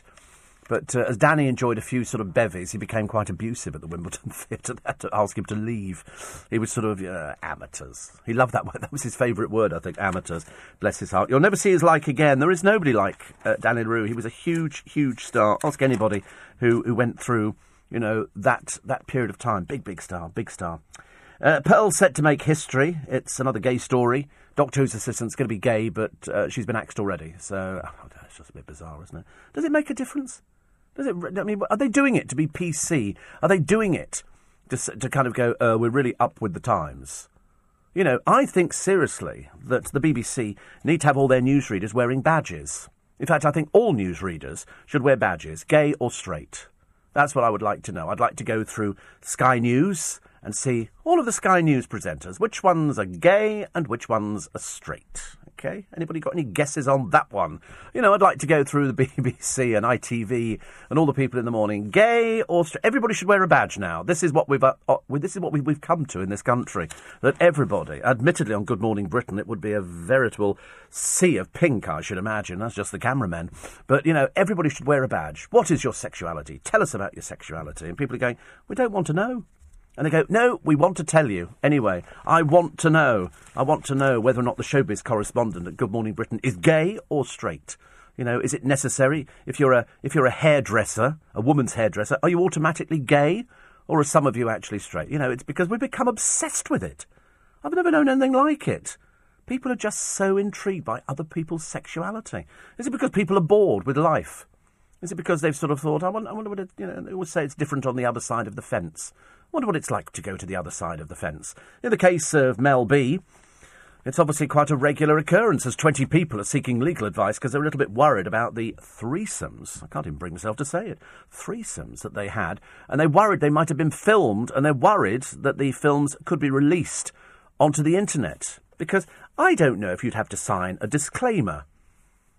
You know, normally when you're filmed, you sign that release form to say you can use my film. But if you're... sorry, if you're being... what we call all excited. If you're sort of filmed while you're doing whatever it is you're doing, I wonder, has somebody got the right to put it up online? Or are people going to go, I don't want that up there, because Abby Titmus was filmed. We saw her. There's been so many celebrities. There's actually a website devoted to celebrities who have been caught in flagrante. And you can see them doing all sorts of things. Mainly men, male celebrities, from Towie, from Geordie Shore, from just about it. And you think to yourself, is there something the matter with these people? Were they dropped on their head as a child or pushed off the back of the bus? I don't know. I never quite understand what it is that makes people have this overwhelming urge to take their clothes off. You know, if I walked through our newsroom wearing just my pants, there'd be complaints all over the place. Terrible. Foreign aid, Daily Mail. It's amazing how much we give. It's now soared by 1.2 billion. We now spend out every year 13 billion because farcical EC rules add prostitution and drug dealing to official economic figures. Also, the main story, which I'm as interested in, if not a little bit more so, is the reason that many women can't stop yo-yo dieting. We've seen it. They, especially prevalent in the celebrity world. Celebrities go on these diets. Why? Because they want to make some money. And somebody says, coming up to Christmas, why don't you do it? The only person who's sort of genuine in doing it is Davina McCall, because she's permanently fit. These other people, look at poor Colleen on the television. You know, she's sort of lost weight, turned up on every chat show under the sun, talking about and now she's piled it back on again. It's the occupational hazard. People think they can eat, and it doesn't make any difference. And so people just keep eating all the wrong food. I mean, I'm at the moment fairly addicted to hash browns in the morning from Burger King. I mean, because they're little bite-sized things, but they're absolutely delicious. It is terrible. I should be eating things like that. I'm a diabetic, for goodness sake. You know, diabetic with a heart thing going on. Also a picture of Tony Beak out there. Luckily, he was able to tip off the press. They've got a picture on the front of the papers. He's not married, incidentally. Tony Beak's not married. Who knows? They might get married. We don't know. And they've got his girlfriend here, Hannah Summers. And they've got twins. They've got a boy and a girl. So that's nice for anybody who sort of, you know... I quite fancy the idea, I've said before, of having a large family. I would think, you know, having sort of 6 or 7 kids must be fantastic. I know you have to work for the rest of your life. And most people have 2, don't they? 2 is, you know, they go, we'd like one of each. And then some people try again if they've only had girls or only had boys. And then eventually you get like the poor old Beckhams and poor old Harper. She's all by herself. I mean, she's the only one without a tattoo. I feel a bit sorry for the girl. I thought she should take them to court immediately. I never bet on the Nationals. It's a race where bookmakers make a bad bet. Usually a national newspaper was a free fun bet. Oh, they've got me here today. Free £2 bet. In fact, with the Daily Star, free £10 bet. So it's all to encourage you to spend money. They offer you a £10 bet, and they give sort of people these ideas, and so people think it's a way of getting out of a debt situation. But my advice has always been the same. Only ever gamble if you can afford to lose. If you can't afford to lose and you're struggling with it, don't gamble. Don't gamble. 84850. Neil says, lovely to hear your brother caught a whopper. £48.5. He's got a picture of it in his arms and all the rest. He was very excited. Very excited. It's the biggest I think he's actually caught. To me, as you know, Neil, leaves me cold. He says, the offer still stands to take you. Lorraine and I went down to Old Las Vegas in Fremont Street over there in America. I embarrassed myself in the Golden Nugget. He says, playing the part of a big gambler, I peeled off a $100 bill asking for change to play a machine from one of those scantily clad floor walkers.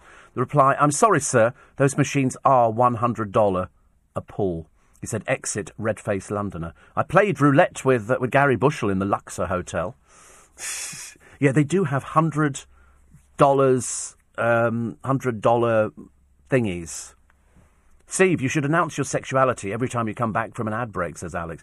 Well, to be honest with you, I think everybody should. I think we should be wearing badges. There should definitely be different coloured badges, but of course nowadays you've got to have quite a number of badges to cater for straight, gay. I mean, I don't know why I put straight first. I'm sorry, perhaps I should have put gay first, gay or trans first, or people who aren't sure, bisexuals. I don't know, lesbians. You know, I mean, I should put everything on. I don't know. And all different badges. So you have to sit there trying to work out what somebody is from the current. Somebody's got a green badge on. What does that mean?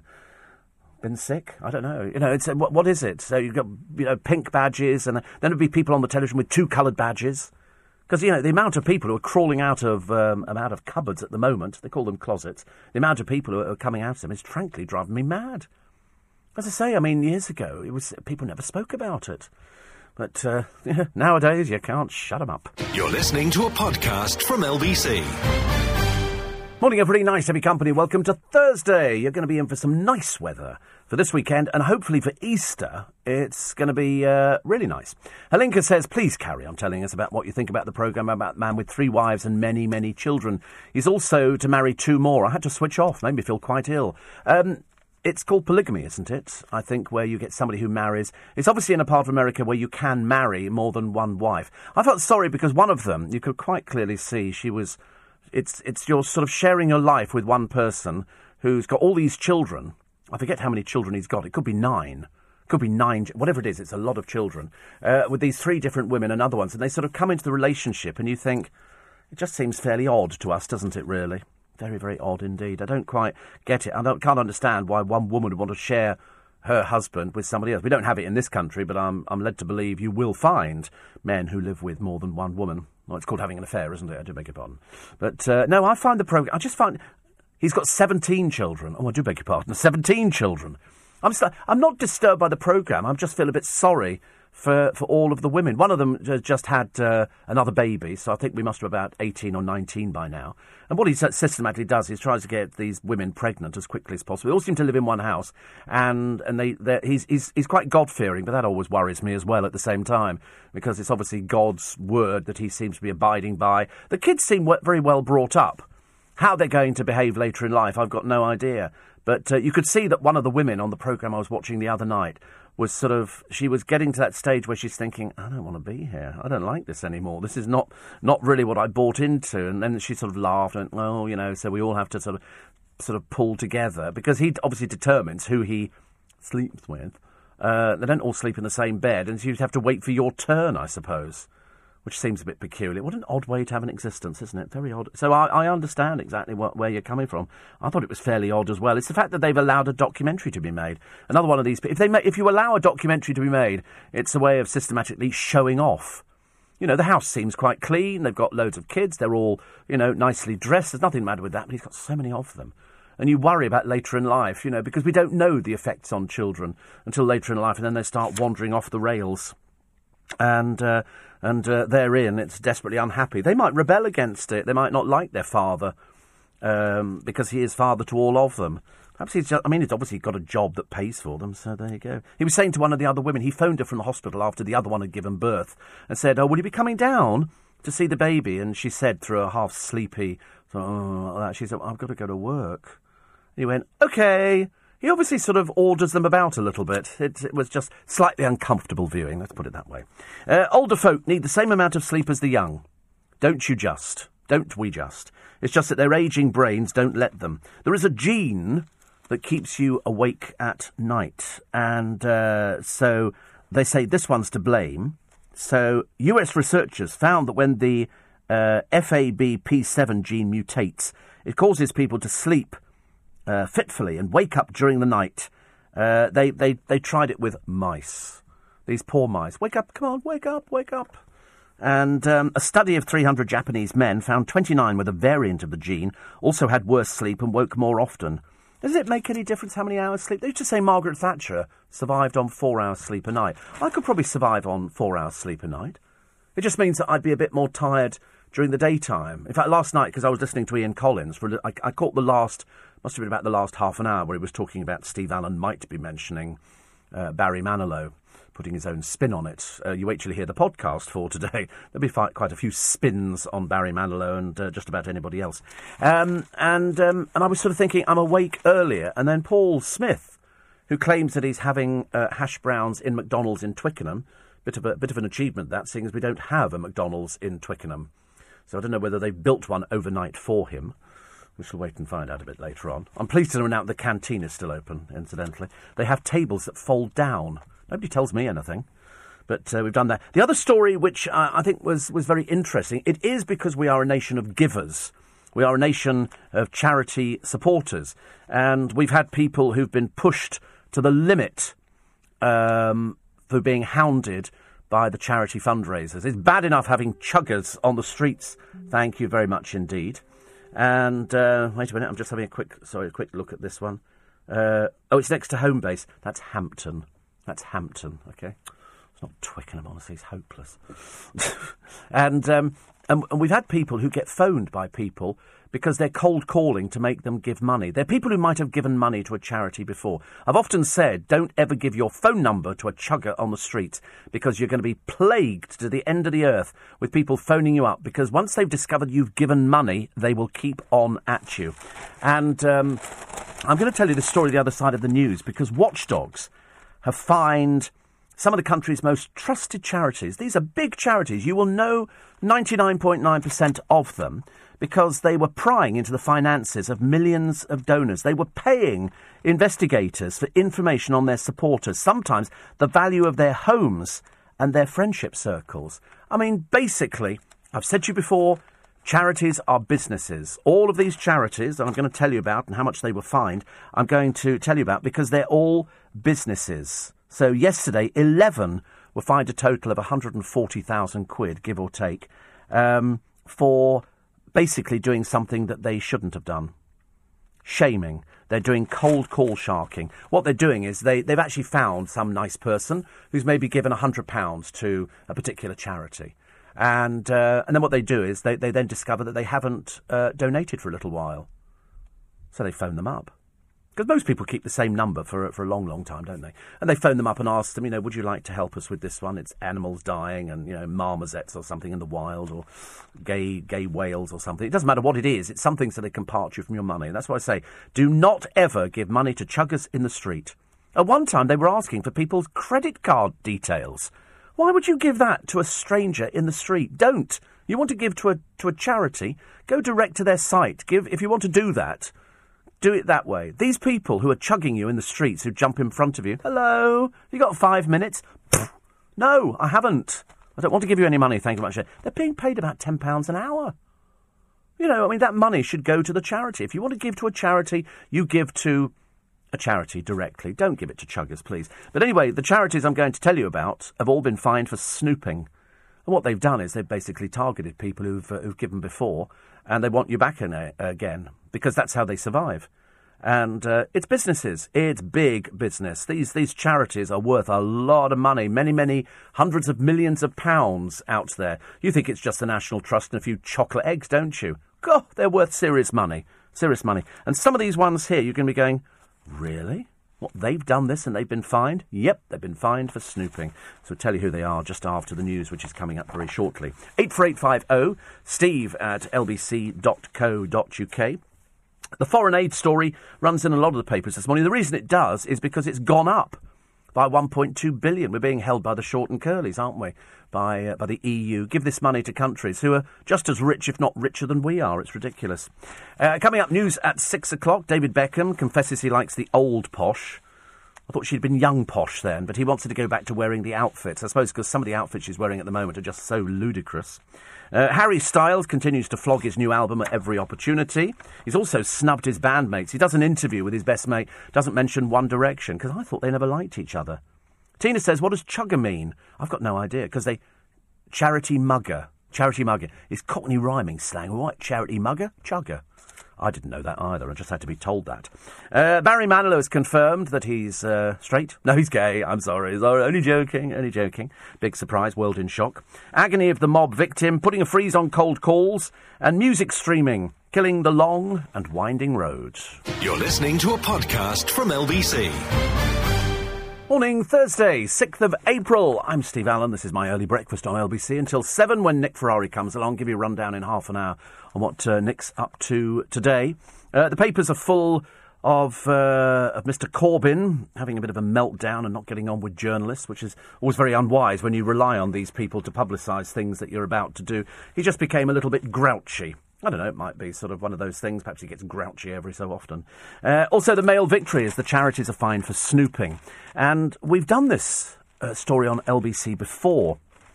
The revelations of these companies who are doing cold calling really spreads far and wide. And these fines are a step forward, they've said. And I'll tell you who the companies are in a moment. But it all follows the death of a poppy seller called Olive Cook, who killed herself. She became overwhelmed with the amount of charity begging letters that she got, because once you're on a list and they go, right, this woman's got her own house, she's got this much money, she generally donates to animal charities, then they get targeted. And after her death, they went round to the house. She had hundreds of these things. Hundreds of them. I personally don't get anything at all. I don't talk to chuggers. I don't give my telephone out to people. I certainly wouldn't be giving a credit card out to people. And what these people did, these charities, were secretly trading donors' private information. One former Army colonel, Samuel Ray, who is 87 and has dementia, lost £35,000 to criminals after his details were passed on up to 200 times by charities. One charity obtained his information in 2005 when he took out pet insurance. 2 years later, it began sending his data to a firm specialising in legacy prediction. His details were passed on at least 4 times to establish a score estimating his wealth. Last night, his son, Chris, said, the ICO fines are a step forward, but there's more that can be done to protect people. It's amazing who the companies are. These are all well-known charities who've all indulged in this, and I'll tell you how much they got fined as well, because it's just disgraceful that they would operate in such a way. The RSPCA wealth-screened all 7 million of its supporters, found phone numbers without consent and shared data with other charities. They were fined £25,000. It's not enough. Not enough. Cancer Support UK shared 3 million donor records with third parties, fined 16,000. The British Heart Foundation. I said they're all big names. They're not little-known charities. They passed on millions of donor records to wealth screening firms. So in other words, I don't know how it works personally, but I'm assuming somebody will take your name and they'll put it through. They'll see if you've had a loan. You can find out information on just about anybody. That's why I don't get any of these sort of things, because I don't have any outstanding loans or anything like that. They got fined £18,000. Oxfam. They gained personal contact details about donors without permission. They got fined £6,000. Cancer Research screened 3.5 million donors for financial data and got hold of 678,000 phone numbers. So they can sit there and say, hello, I'm calling you from Cancer Research UK, blah, blah, blah, blah, blah. We're just wondering, we're sort of looking after so-and-so, so-and-so, and is there any chance that we could have a donation from you? And they got fined £16,000. NSPCC, £12,000 fine. International Fund for Animal Welfare shared 4.9 million donor records with other charities, ranked the donors according to wealth and got hold of contact information without permission, fined £18,000. The Royal British Legion. What? They checked 5.4 million records for financial information and found 900,000 phone numbers without permission. Good Lord, fined £12,000. Great Ormond Street charity. I mean, the list, it's seriously, these are big, big companies here. They screen donors for wealth, 795,000 times a month for 6 years. They got fined £11,000. Battersea Dog and Cat Home. They searched 740,000 times for private contact information. They were fined £9,000, reduced to £7,000 by paying early. So they're giving a discount as well. Guide Dogs for the Blind. Wealth screened 1.7 million supporters. I'm assuming that wealth screening means that every time you use a credit card, Somebody's got your information. I was saying to somebody a while ago, they said, but how do they know in the supermarkets? I said, because you give them a credit card. You touch your credit card, your contact this thing, they've got your details on their files. They've got your credit card number, they've got when it expires, and they've got how much you spend. So it'd be very easy to make up a list, wouldn't it? A database of people who shop in, say, blah-de-blah supermarket, and you can be found, and they go, this person here is spending on average £160 a week. Look what they like. They like a bit of booze. Let's target them. So they can target you with special offers on booze to get you back in again. Macmillan Cancer, they got fined £14,000. WWF UK, fined £9,000, but it was reduced to £7,200 because you paid early. I mean, it's just disgraceful. It really is. They shouldn't be doing this at all. Just when you think somebody's... I mean, I don't answer the phone. I don't answer the phone. I don't even answer the phone if my mobile rings and I don't recognise the number. And I've had a couple of cold calls. I don't answer it. It's as simple as that. If it's somebody important, they'll leave a message. But of course, if they're cold calling, they don't leave messages. I've lost track of the amount of time. Friends of mine I've been there and they've had cold calling from people wanting you to change your electricity supplier, change your water, change your gas, change everything. And you have to say to them, where'd you get this number from? But what they're doing, they're calling from outside of the country, so they're not under the telephone or or mailing preference service. So you can have yourself taken off, but it doesn't happen immediately. You have to wait a little bit. But for these fines to go out, I mean, it's sending the right message. But I'd love to know how much these things have generated. Probably millions of pounds. Fined 140,000. It's like sort of little slap there, isn't it? It doesn't really mean too much to them because they just carry on operating around my way. We are the charity shop capital, I think, of West London. We've got every charity shop under the sun. People wander in and out. They've got collectibles there. They do everything. But their charity, all their stuff is donated unless it's brought in which case it's a little bit of a swizz, I think. Theresa May, Corbyn betrayed the Jews by letting Ken off the hook. That was a debate and a half yesterday, wasn't it, on LBC? Goodness me.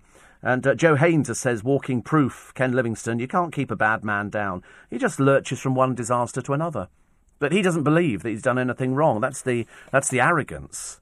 But he can't be kicked out. There's an interview running, I think, at the moment, where Ken Livingstone says he can't be kicked out of the Labour Party.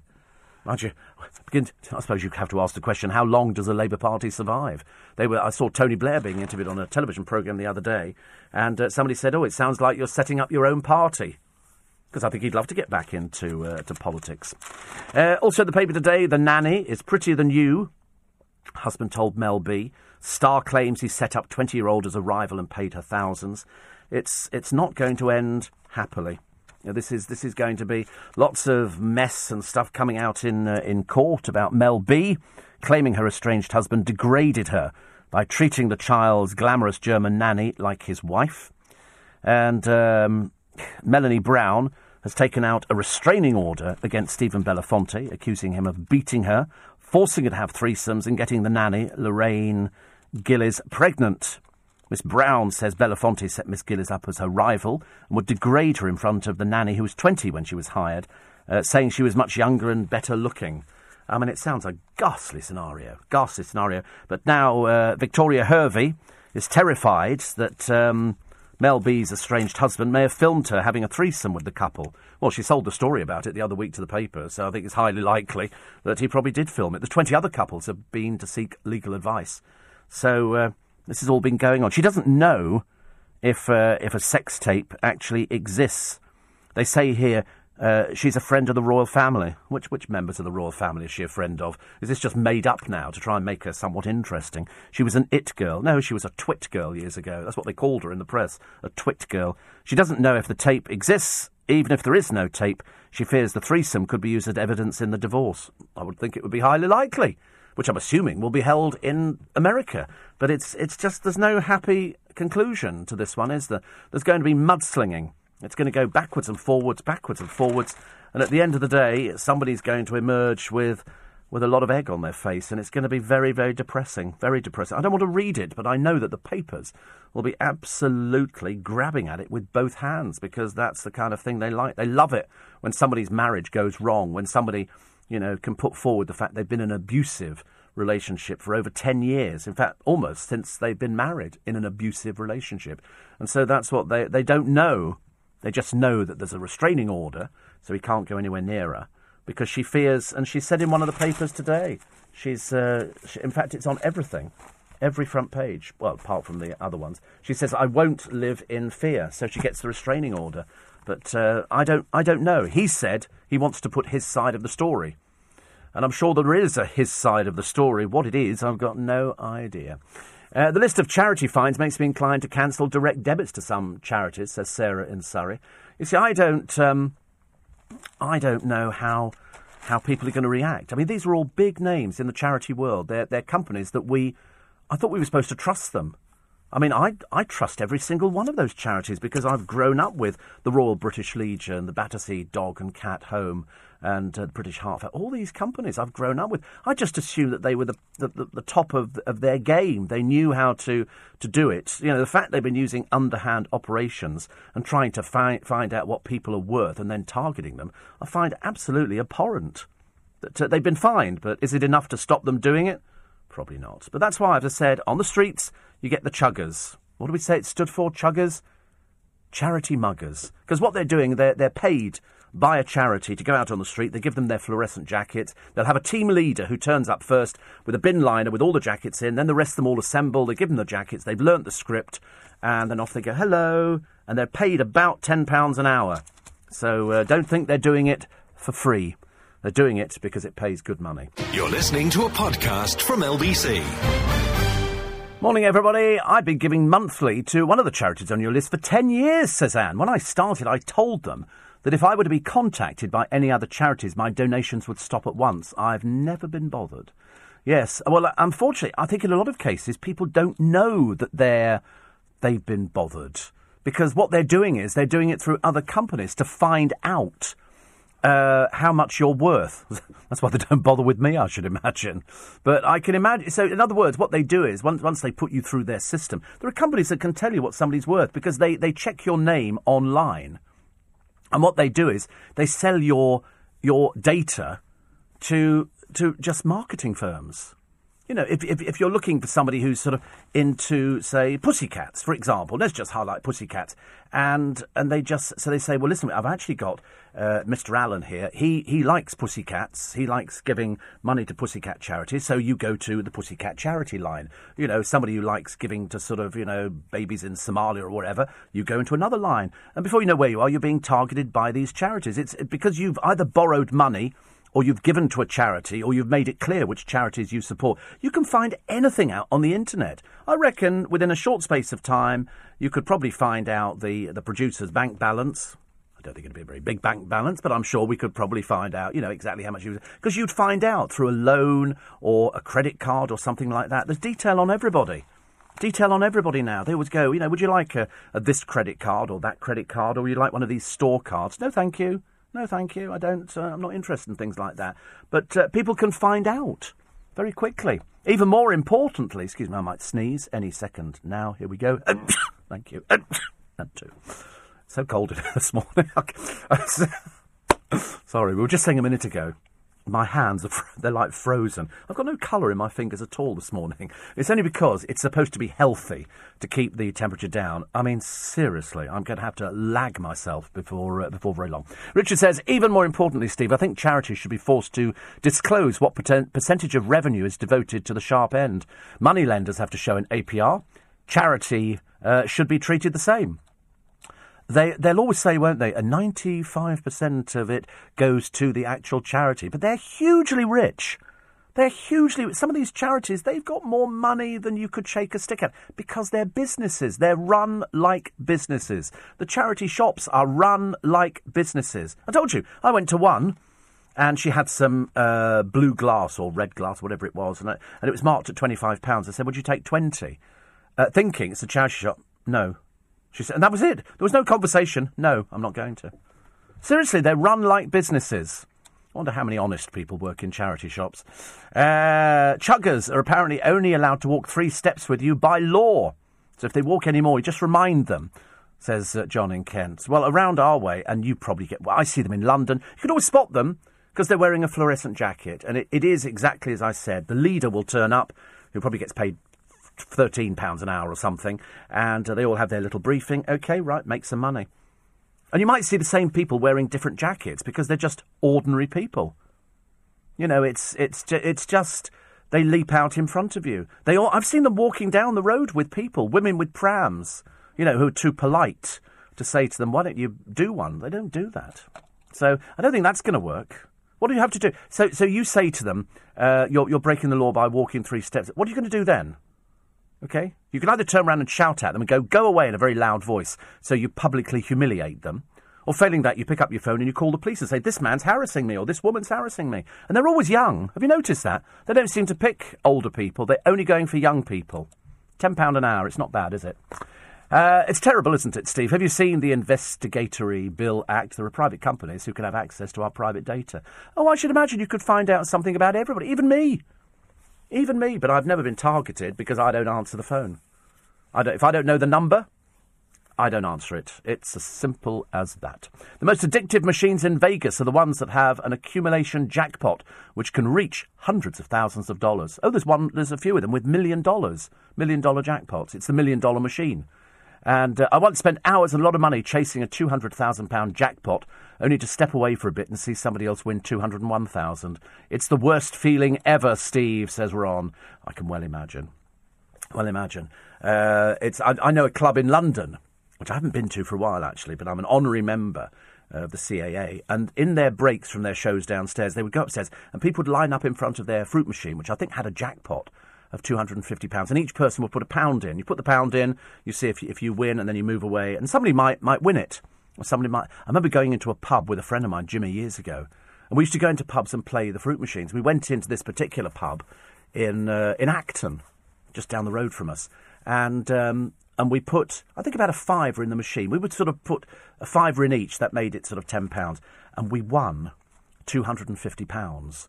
Which came out in pound coins. Well, the looks that we got from the people in this place, it was like they didn't know us because they didn't like the idea that somebody had come in from outside and played this machine and we got £250. So I remember us staggering over to the bar saying, can we change this up, please? And the barman begrudgingly changed it up for us, but that was it. So if you're going to gamble, gamble responsibly.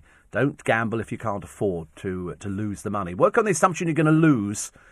And as my bank once said to me once, I tell you what, Steve, you do the lottery. You've not actually won anything major over the years. Every month, give us 50 quid and we'll give you 20 back again. OK, there you go. And that means you'll be quids in. The abused cricketer is back in court. Do you remember this story? This is the cricketer, Mustafa Bashir, who was spared jail for domestic violence, has been hauled back to court after it emerged he may have lied by claiming to have been offered a place in the country's team squad. He faces a sentence review tomorrow. He said that he couldn't go to prison, I think, because he was going to be signed up by a cricket club, and the cricket club then said, we don't even know who he is. It sort of became a little bit bizarre, actually. So that'll be worth watching. All the people yesterday who turned up in Westminster, and this was a service of hope and unity. The people who were affected by the Westminster attack, and there was all sorts. Melissa Cochrane was there, whose husband Kurt was killed and who was badly injured herself, hugged a paramedic who treated her. It was all a bit emotional for everybody. Some of them said it was the best service that they'd ever been to. Mrs. Cochrane said she felt crushed by her husband's death, which she only learnt of from her parents whilst in hospital, but said there's no hate. There's no hate. And I think that's kind of a big deal as far as I'm concerned. The little rich girl getting richer by showing off her sickeningly enviable lifestyle. It's a rather dreary article on Millie McIntosh, who's the girl of the moment, apparently. Life's a beach. She's pals with Meghan. This is Prince Harry's girlfriend. I mean, does anybody really care? Is this really going to affect somebody's life, or is this just another attention-seeking twit girl? And she's also the Princess of Plug. She'll plug anything. She's apparently got a hunky boyfriend, Hugo Taylor. He's another one of these peculiar-looking ones from the Chelsea programme who sort of drifted between different people, which I always find quite entertaining. And Barry Manilow in all of the papers. Picture of Barry with his boyfriend, who's called Gary. Gary looks better than Barry. Barry's had lots of, I'm assuming, surgery. I mean, I don't know. They're addicted to this in America. There's people over here addicted to surgery. But in Barry Manilow's case, it didn't make him look any better. I mean, he's 73. I don't know what you're supposed to... I mean, it's very rare, isn't it, when people look really good. I mean, I've seen a lot of ladies recently. Millicent Martin is 83. Joan Collins looked fantastic. Barbara Windsor looks fantastic. These people look great. I don't think Barbara's ever been under the knife in her life. Why would you want to do that? Why would you want to do that? Damian Lewis, romancing a goat. It's bad. This is The Goat, or Who is Sylvia, by Edward Albee. I interviewed Edward Albee some years ago, and I didn't understand a word of the conversation we had. He did Who's Afraid of Virginia Woolf, you remember, some years ago. LBC News Time will have the front pages coming up in a moment. Bet your bottom dollar it's a Spice Girl. You're listening to a podcast from LBC. Morning, everybody. Nice to be company. 26 minutes to 7. And I should do that one in a minute, reminding people about James O'Brien's programme. Nick Ferrari at 7 o'clock this morning, a top EU negotiator, has said a new generation of Brits will lead Britain back into the European family once again. Do you agree?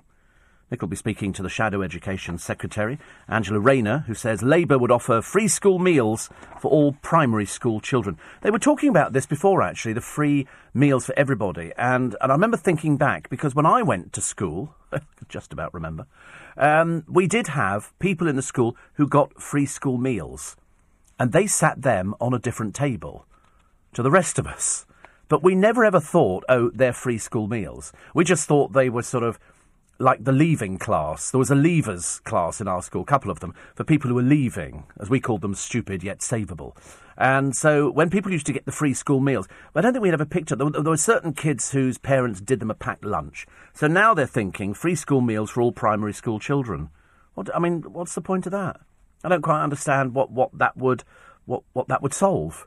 And then there was somebody else. Was it Corbyn who said they're going to put VAT on for kids in private school to pay for the extra school meals? And I thought, well, that's not... In fact, I heard a number of people talking to Darren saying that wasn't a good idea at all. You know, they're ordinary people. I think people automatically assume that if you've been to private school, who are being sent to private school, your parents are rich. Oh, no. I went to a prep school, you know, as a little boy, but only because if you're in the RAF, you got it a lot cheaper. In fact, actually, I think the RAF paid for it. So it just meant you had to go a long way away for it. Plus, Nick will be discussing the Pepsi advert featuring Kendall Jenner at a demonstration which has been scrapped after it caused an outcry on social media. It's amazing how quickly on social media people build up. I've never even seen this advert. I know who Kendall Jenner is. I think she's a member of the Kardashian family. And that's all I know. But, the fact she's done an advert, really, loads of people do adverts. All with Nick Ferrari at breakfast this morning from 7 here on LBC. Steve, it's History Hour on the James O'Brien Show, because it's the first Thursday of the month, but this only occurs after the 2-hour advancement in Scottish summertime. I know, somebody was saying to me, what's he going to be doing? I think it's the Huguenots. I'm not too sure. He said to me something about weaving, and I said, oh, that'll be the Huguenots who sort of came over. So that'll be with James O'Brien today, the History Hour. It's lovely. I love all these different things. I'm looking forward to Colouring Hour. He's doing that. Oh, right. He's also doing the Spanish Armada. I thought I'd point that out. He likes to be topical, so it ties in with sort of Spanish Armada, Gibraltar. There you go. Nothing if not controversial. Steve, twice I've been told that my address and details have been used to try and buy up new grade mobile phones, says Tony at Westgate. Yeah, I've never had anything like that. The nearest I got was somebody cloned my number plate from my car and stuck it on something else, because the police turned up on the doorstep and asked me if I drove a Renault Clio or something like that. I said, do I look like I drive a Renault Clio? Obviously thinking maybe I did look like somebody. Somebody just said to me a short while ago, I was talking about parking in London for going to the theatre on Saturday, and they said, well, there's a car park just up the road from where you want to go. I said, I can't get my car in car parks. There's too much of a risk of it being scratched. They said, well, why don't you just buy a little smart car? I looked at them with pity. I said, do I look like the sort of person who's going to be driving a little smart car? I'm sure they're lovely. I don't want to be seen driving one. Unless it's actually completely top to toe in the Union flag. I'd go for that one. If they sort of did it with a transfer on it, I quite like that. I remember Butterflies, the programme, Rhea, the character, used to drive a Mini with a Union flag on the roof. I quite fancied that. It's madness. It's madness. Say the Mail today, we'll come around to the front pages in a moment, for the NHS to spend millions fighting type 2 diabetes when the simple cure is getting off your backside. So they've got a picture of lots of people, they say because Britain is facing this epidemic. It's all the fast food places. If they didn't have the fast food places and you could only buy fruit and veg in season, we would all be healthy. It's as simple as that. It's not complicated. It's the fast food, and we love the fast food because it's got salt in it. So people consume bucketfuls of Kentucky Fried Chicken. Not just like me, once every 3-4 months. These people do it on a regular basis. They'd be doing it 3 or 4 times a week. Pizzas. People seem to think, if it's sort of flat and it's got the word Italian over it, that must mean that it's slimming. But as somebody said to me the other day, excuse me, pineapple on a pizza? Where's that come from? Hawaii? I don't think so. I don't think so. It's done to sort of crave your indulgence. It's like Chinese takeaway, Indian you don't think the people from these countries eat that food, do you? You don't think the Chinese finish work in the restaurant and go, oh, I think I'll have sweet and sour chicken tonight. Of course they don't. They're eating healthy food. That's why they're all slim. And we're ginormous, because it's the bad food that's out there. So Dr. Michael Mosley has done a piece here where he's reversed his diabetes by following his own advice, which is getting out there and sort of doing it. I mean, I don't eat much fast food. I mean, I really don't. Not as much as a lot of people probably think I do. You know, I've not had cake or biscuits for a while. I used to bring in cakes and biscuits all the time and get quite. I don't really bother with it now. It's not really my sort of thing. Not because I've gone off it in any way, shape, or form. It's just that I sort of think I don't want to get too big. You know, I don't have to go up another size in trousers. Thank you very much indeed. Fury at the return of Topshop's famine victim mannequins. They're saying that the mannequins in the window are too thin. So Zoe Mason's teenage daughter stumbled across a display in Topshop's window while she was out shopping. And they have been criticised before, actually. Mrs. Mason, who's a massage therapist, told how her daughter, who she doesn't want to identify, well, it'll be difficult, won't it? That'll be Zoe Mason's daughter. I should imagine anybody who knows Zoe Mason, it's her daughter, which doesn't want to identify her. Encountered the mannequins during a shopping trip to Hereford with friends after school. She said she returned home and thrust her phone under my nose, showing the picture and says, "Look at that, Mum. We couldn't believe it as we walked past." Well, you know, that's the way it is. They were stylised. They're probably made somewhere else, and then, you know, they just sort of put these sort of clothes on there. Topshop have declined to comment. Not at all surprised, actually. Not at all surprised. 20 to 7, the front pages of the papers. It's the story that we ran with yesterday, and because we don't know all the facts, it would be inappropriate to decide whether something is genuine or whether it's made up or whether it's a fantasy. I've no idea. All I know is it's a new bust-up shock for Mel B, the sex game with Cheryl that drove hubby mad. She pinched her bottom. It's not a sex game. She pinched. I mean, I'm quite well aware of the fact that as they were both working on the same programme, they can do things like that. They can put their arms around each other and kiss, as far as I'm concerned. I couldn't care less. I just don't like the way that this story is developing, and it's developing in a very sinister kind of way. Stephen Belafonte is said to have raged after seeing his wife grab her pal's bottom backstage. If it's your pal, is that okay? If it's your pal? I mean, if it's somebody you don't know, I mean, it would be inappropriate, would it not, to go up to a perfect stranger and goose them? That would be inappropriate. If it's somebody you know, are they going to turn around and go, right, you're in big trouble? Of course they're not. They know you. It's a friend of yours. And they're friends. So quite clearly it seemed to be, perhaps, you know, Cheryl did something bad. I don't know. I wasn't there. I don't care. Nothing to do with me. But anyway, he sort of raged over it, and so that has gone in the papers today. She didn't play nannies and daddies. Her rage at Cheryl. They've got lots of pictures of them together holding hands. And Stephen Belafonte apparently thought it was some sort of form of intimacy or something like that. It's just two people on a panel. They're voting for somebody, so they hold hands. Good heavens above, I hold hands with nobody around here. But, you know, it's just what people do. But it's just getting out of hand. So she's now got this restraining order. Unfortunately, the amount of people that they've had threesomes with, we're now informed by the newspapers, who really can't seem to get enough of this one, is about 20.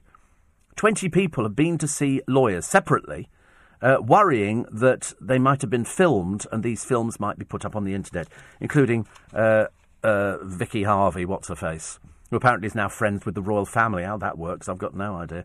I mean, seriously, somebody who starts talking about threesomes they've had, you'd want to keep them well away from the royal family. She's a little bit worried that even if the film doesn't exist, that the royal family will distance... Well, you were the one who sold the story about it. We didn't know anything about it. Also, the Gibraltar mayor is an ex-Miss World. So there you go. And that's it, plus the 12-page Aintree pullout.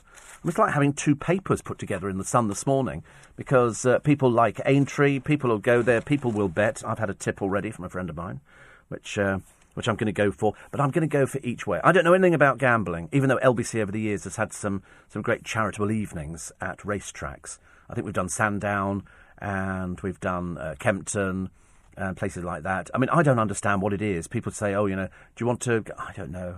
Some people are very good at it. They study form. There is I used to get... I don't think I've got it today, actually.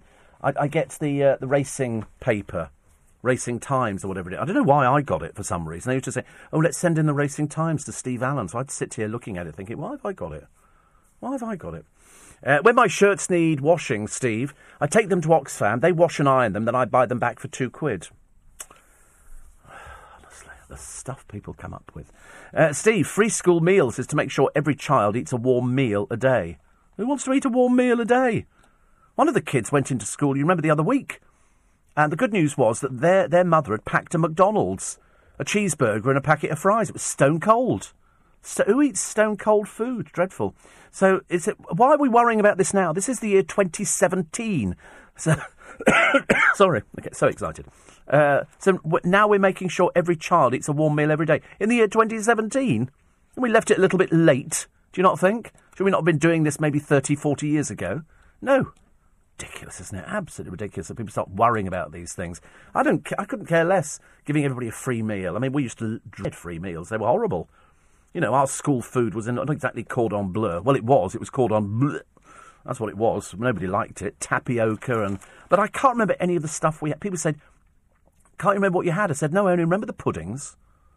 We used to have a rather bizarre sponge pudding with pink custard that came with a smearing of jam underneath it. I don't know why they thought that was healthy.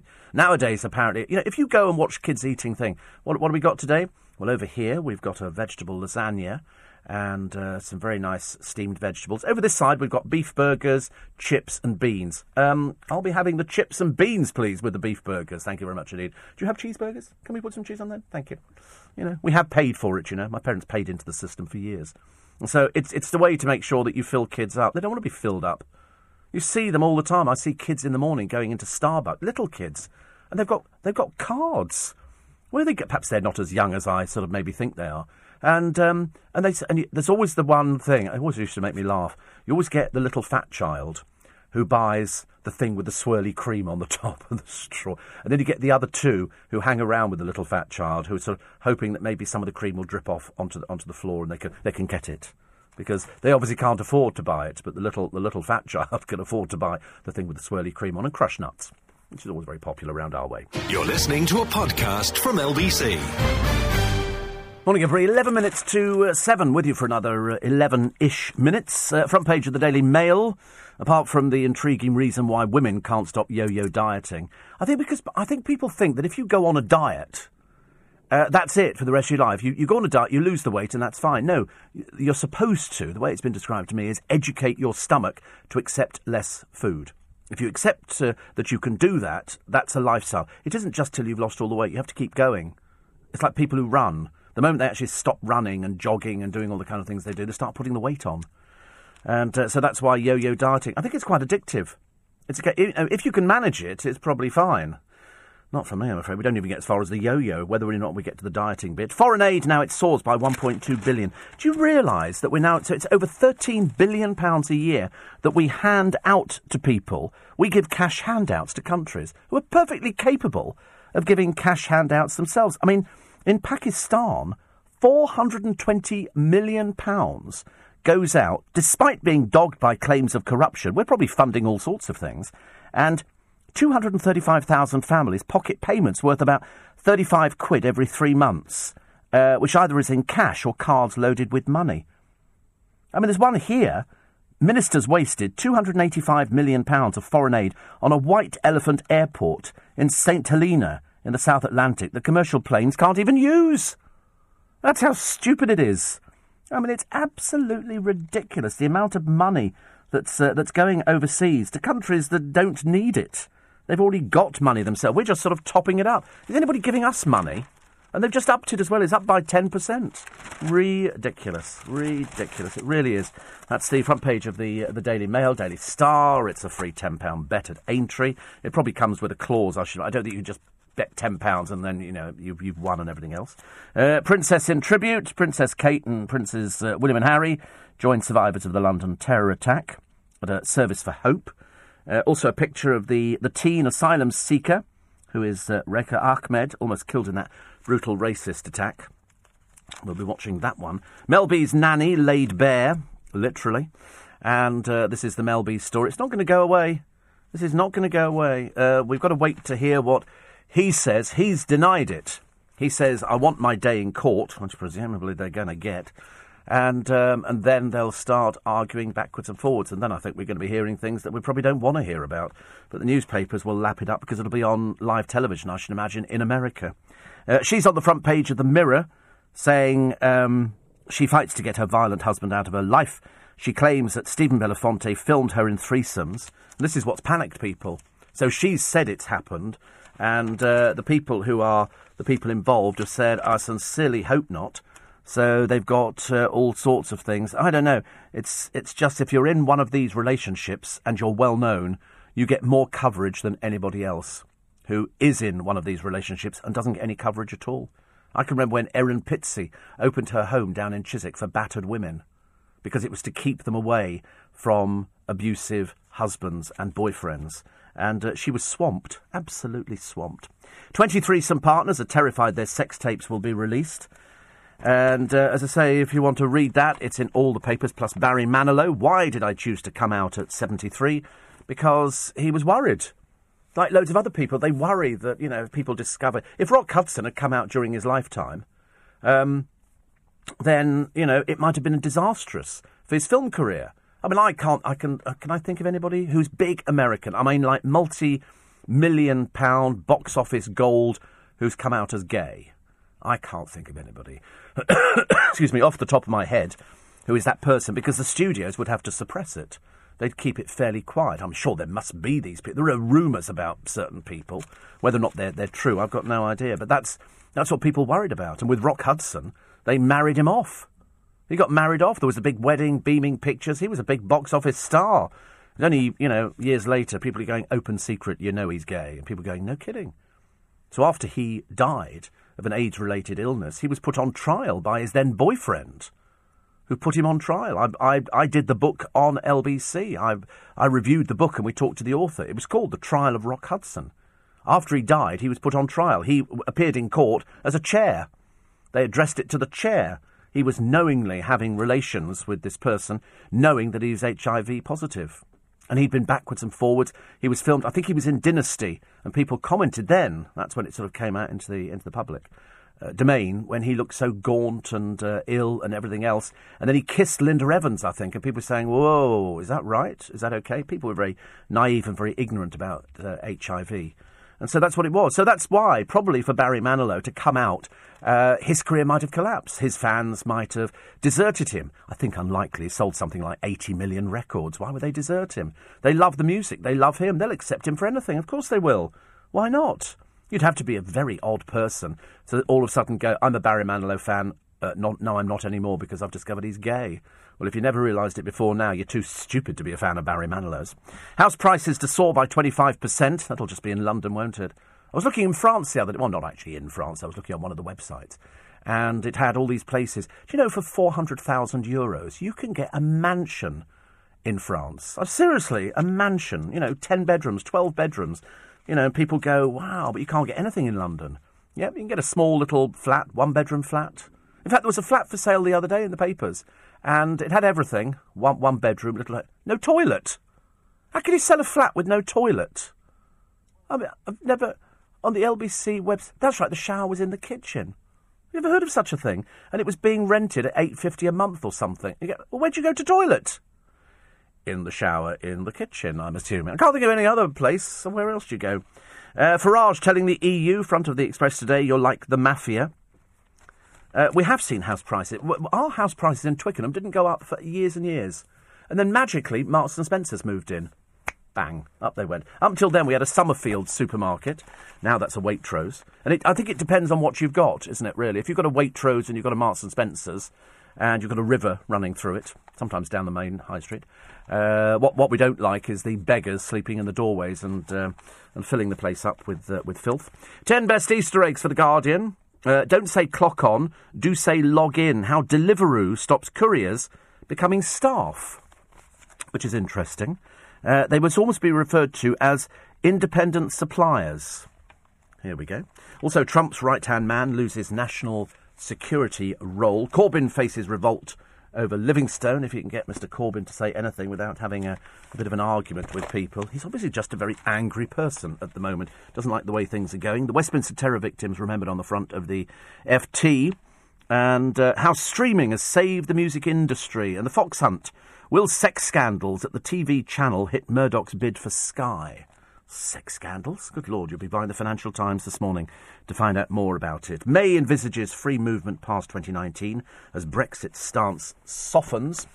Britain's secret plan for détente with the Kremlin. This is the Eye this morning. The UK approaches Moscow to improve frayed relations. Terrorism and trade after Brexit at the heart of the talks. Russia clashes with world powers over the Syria gassing as intelligence agencies chase nerve agent evidence. Sex in the animal kingdom, and 67 days in, Trump kicks chief strategist off the National Security Council. Nearly finally, the Telegraph this morning. Trump squares up to Assad. Father watches twins choked to death as poison took hold. And this is a terrible picture on the front. You won't want to see this picture at all. It's of a son who's just getting ready to bury his children. A father who's getting ready to bury. You don't want to see that. Really don't want to see it. I don't want to see it.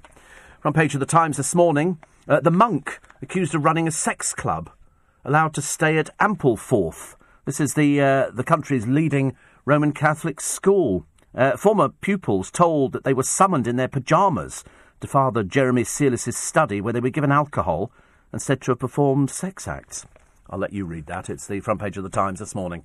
You can listen to LBC wherever you want, wherever you are. You can download the free LBC app for your mobile or tablet.